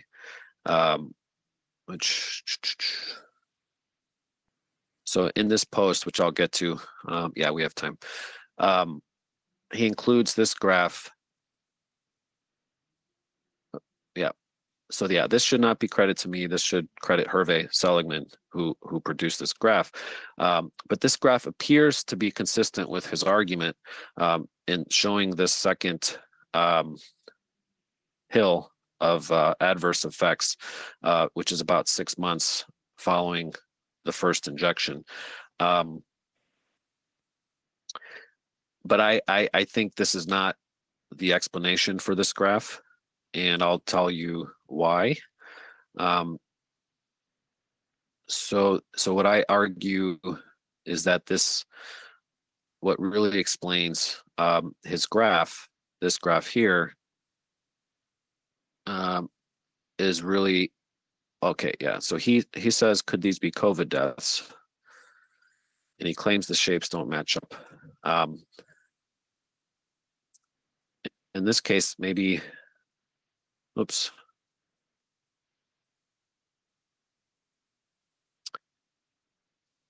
So he's saying, so I actually, I don't know if he looked at this carefully, and I tried to reach out to him, and I would love to go on his show and maybe focus on this a little bit more.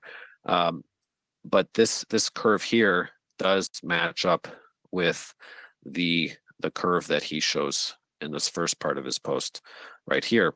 So if you'll see, it peaks around September 9th.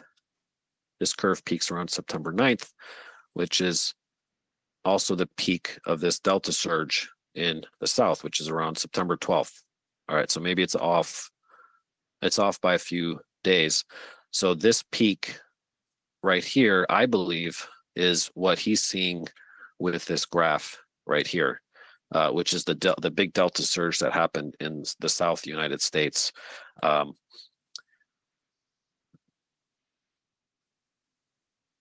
So yeah, so I think he's wrong on this issue. And I asked him, when I emailed him, I asked him if I could get a cash prize, if I could show that he was wrong about it. But he didn't respond to that. But you know, because he's famous for offering cash prizes for people who can prove him wrong.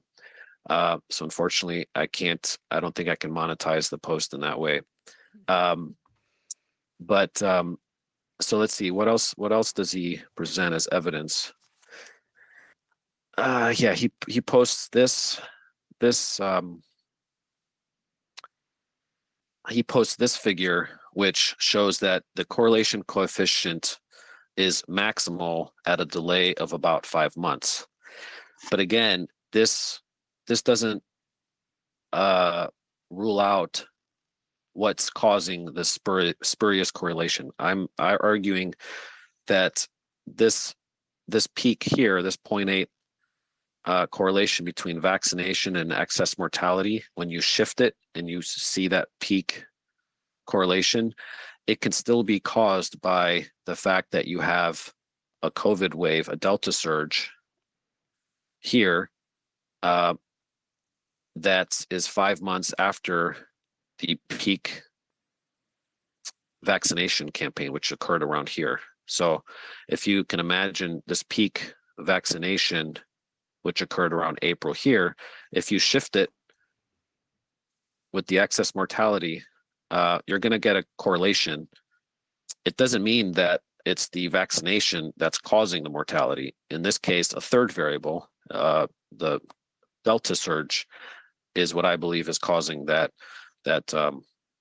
increase in mortality. So again, this graph to me doesn't mean, it's not saying much, because I think it's explained. This graph is still explainable by the Delta surge. I didn't have a chance to read his post in full because I'm not subscribed, so you'll have to take this with a grain of salt. But the other pieces of evidence that he shows,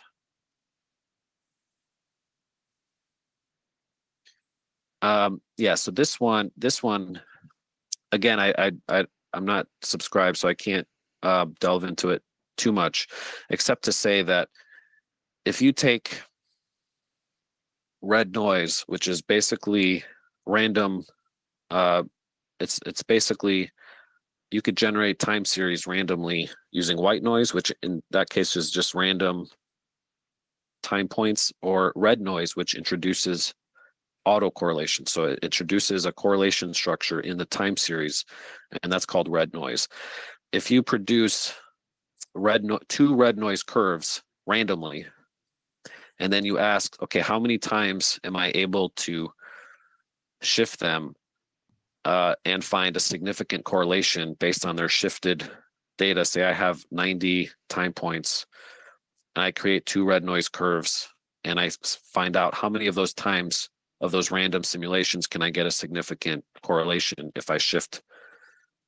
You'd be surprised that there's a relatively high rate of ways to get an overlap that's significant by chance. So I would have to look into this post more carefully to see exactly how he produced these curves and the fits and what they represent. But my intuition, I suspect that this is not going to show evidence in the way that he thinks it is. Although, of course, that's just me spitballing a little bit right now. So yeah, hopefully I kind of went into the main reasons why I don't think the evidence that he presents in this post, I don't think, to me, it's not gonna survive really an in-depth critical examination and of all the potential confounding factors. Really what he would need to do is provide this graph that extends all the way to the beginning of the year, which unfortunately he doesn't include in his post. If he did, I would expect to see another peak in January, which represented a COVID wave that came before the vaccines or just as the vaccines were introduced. And what I did in this post is, so I produced that graph myself. So I basically took a spreadsheet here, which was the weekly death counts across the US and by age. And I restricted it to, in this case, the age is 25 to 64. You can't restrict it any more than that. And when you look back to January, sure enough, you see another wave that, to me, it can't be attributed to the vaccines because this occurred before the vaccines even came out or were administered to people who were above 18. So this, to me, is evidence that this really is just a COVID wave. But can I ask you? Yep. So Yeah, please. We know that there's a lot of miscounting of the, or rather like a very complex counting of the corona deaths. So we have some people dying of corona or with corona. Plus we have all these problems with the treatment that they received. Like maybe because people wanted to help. So like this, like overactive intubation application. Right. And also like maybe some financial incentives that made for maybe toxic, treatments and so on. So, I mean, could it not also be that we have like, that there's no connection? Maybe we have the first initial surge can be corona, but can also be like initial inappropriate treatment. And then the second surge could be like already the vaccination problem that we see. And maybe the third one is then the booster or a combination of what's going on. Like it's very hard to distinguish these results. Yeah. I agree. When I use the term COVID, I'm sort of using that as an umbrella term for all of the associated factors that are involved in a COVID death, which I agree might include treatments that paradoxically increase toxicity, like remdesivir. So yeah, I totally agree with you. I just don't think that I just don't agree that there's some mechanism by which, if a vaccine is going to have an adverse effect in terms of causing someone's death, I don't see a plausible mechanism where it would just take on average 5 months for the majority of the population who received them. It doesn't make sense to me physiologically. I just can't think of some mechanism where that would take place. So in that sense, I think he's wrong in this theory or hypothesis. But I do agree with you. Yeah, I do agree with you that it would combine over time the vaccination once the protective effects, once the antibodies wane, there could be increased antibody dependent enhancement and other factors that increase someone's risk to the virus or to other factors. So that I agree with. Over time, it can have a extended delay effect, but I don't think it's going to have a stereotypical temporal delay in everybody, or not everybody, but in most people. So that's what I'm arguing. against. Yeah, I mean, it would be interesting to see, like, what kind of, deaths are the most significant in these, from the VAERS. But could be, I mean, what we could see in the pathology conference, that we have these ruptures that are caused by the, this lymphocyte storm that Professor Anne Burkhardt pointed out. So it could be that they take some time to develop, and maybe some other, I don't know if could be some sort of explanation if you have like a suppressed immune system, like by effects from the vaccination. How long would it approximately take until you die? Because I mean, these immediate deaths, I mean, they can basically, I mean, what can they be? Like, it's not cancer, obviously, because the cancer doesn't kill you overnight, maybe, but like it could be like an anaphylactic shock, or it could be like a heart problem, or like a stroke in the head, or something, that gets you immediately. So I don't know how many of these medical conditions we can imagine that would take you, kill you like within a few days, a few weeks, or others that maybe develop over time, like 4-5 months, like say like a major heart condition. Like someone asked also, like if it's a mild myocarditis that you develop in the first, like after a certain amount of time, can that easily develop into like a serious condition, say in a few months, then that's going to kill you? Or is that very unlikely from a medical point of view? No, I think that I still think, based on the data I've seen, I think most of what's going to kill you will happen within the first 2 months, maybe 3 months. But I do think that there could be some subclinical myocarditis, for example, that takes time, and there needs to be a trigger, like exercising intensely, or some type of acute environmental trigger that could cause the heart to fail acutely. But that's going to be those time factors are going to be different for so many people. They're just going to average away, and I just don't think you're going to see some signal at the population level that represents some trigger that has the same delayed effect in a sufficient number of people, that it's going to give you a signal that you can see at this such a gross scale. So these curves, when you look at the whole population and you're calculating the rates of vaccinations or the number of COVID deaths in a whole population, I find it hard to believe that you're going to see any delayed effects that you described, that I do think may occur, just not in a way that's going to be so similar enough for a sufficient number of people that'll give you this signal. I think there's other explanations for these curves that we're seeing that are more immediate and obvious. Yeah, that's very interesting. Like someone asks from the audience, I guess it's maybe like a fellow researcher, if you are using MATLAB for your analysis, and if so, would you be willing to share like some of your data?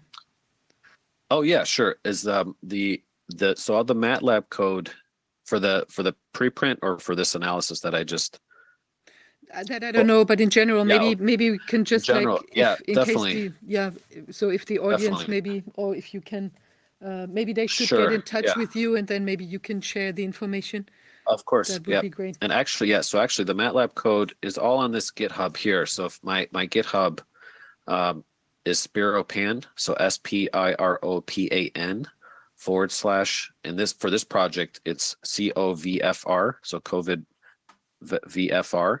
And that includes the MATLAB scripts that I used for the preprint.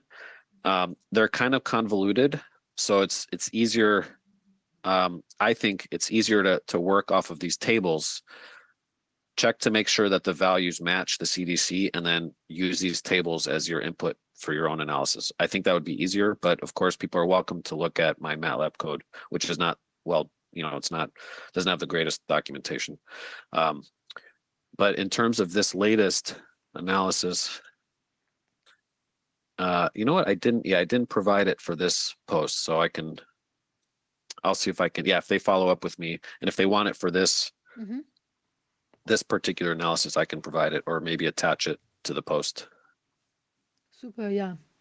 I mean, I guess they should get in touch with you maybe, because this is like very, specialized things, I guess. If we share this on the Telegram channel, it's maybe not so interesting for everyone. But like for the specialists, would be great if like some scientific discussion could, evolve between you and maybe other researchers in that field would be great. Yeah, fantastic. I mean, very interesting. So I'm curious how your research in that area is going to continue. We should stay in touch I'm especially interested for this booster outcome. That would be yes. Yeah, that would be good to hear something out, because it's maybe going to clarify things more. Yeah, super. Yeah, very interesting. Sounds great. Yeah, thank you. Is there anything you would like to add, like a final statement or? No, just wanted to thank you for having me, and yeah, feel free to follow up for your audience members by email, which I can show my email. Yeah, it's easily Googleable if you type my name. Actually, yeah, it's easier to give my so my Substack is here. Right now it's called telemimesis.substack.com. And my email address, the easiest way to contact me is at either one of these emails addresses. Super. So, Yeah, thanks so thank much. Like it's really amazing. Like there's always when you start looking at the things more in detail, there's always something new. It's amazing. Yes, yeah, yes. And of course, communicating and sharing code is an important part of that that process. Super. Yeah, thanks so much for sharing your findings, and we'll keep in touch to find out what further conclusions you're going to come to. Sounds great. Thank you again. Thank you. Ja, wir haben hier mit Spiro Pantazatos gesprochen. Er hat sich näher auseinandergesetzt mit der Sterblichkeitsrate nach den Impfungen. The rate after vaccinations, and there's still a lot of things that will probably still come out from his research. Always very interesting. The detail is always out there, and it's always in the interest of today's topic. They knew what they were doing. Well, the facts are on the table, as they have been for a good old while now. And against this backdrop, it is, of course, important to keep discussing it and to discuss with those who were responsible for this, who knew about this from the beginning. So I think we will have a session with maybe getting more interlocutors from the opposing camp who have been supporting the official narrative. That will be interesting to see. Well, we're at the end of the session, and at this point I would like to appeal to the audience again to support us financially until we've overcome these as yet unsolved internal problems. So we're still waiting for the documentation concerning the assets that have been put in storage, and the refund of the 700,000 euro, and also the invoices haven't been honored yet by Mr. Völmich. So I'd be very happy if you could support us until we've overcome this crisis and are fully operational again. Well, thank you very much, and I'd say I will wish you everybody a pleasant Friday afternoon or evening and a nice weekend. We'll see you again next week. There will be some interesting development and interlocutors.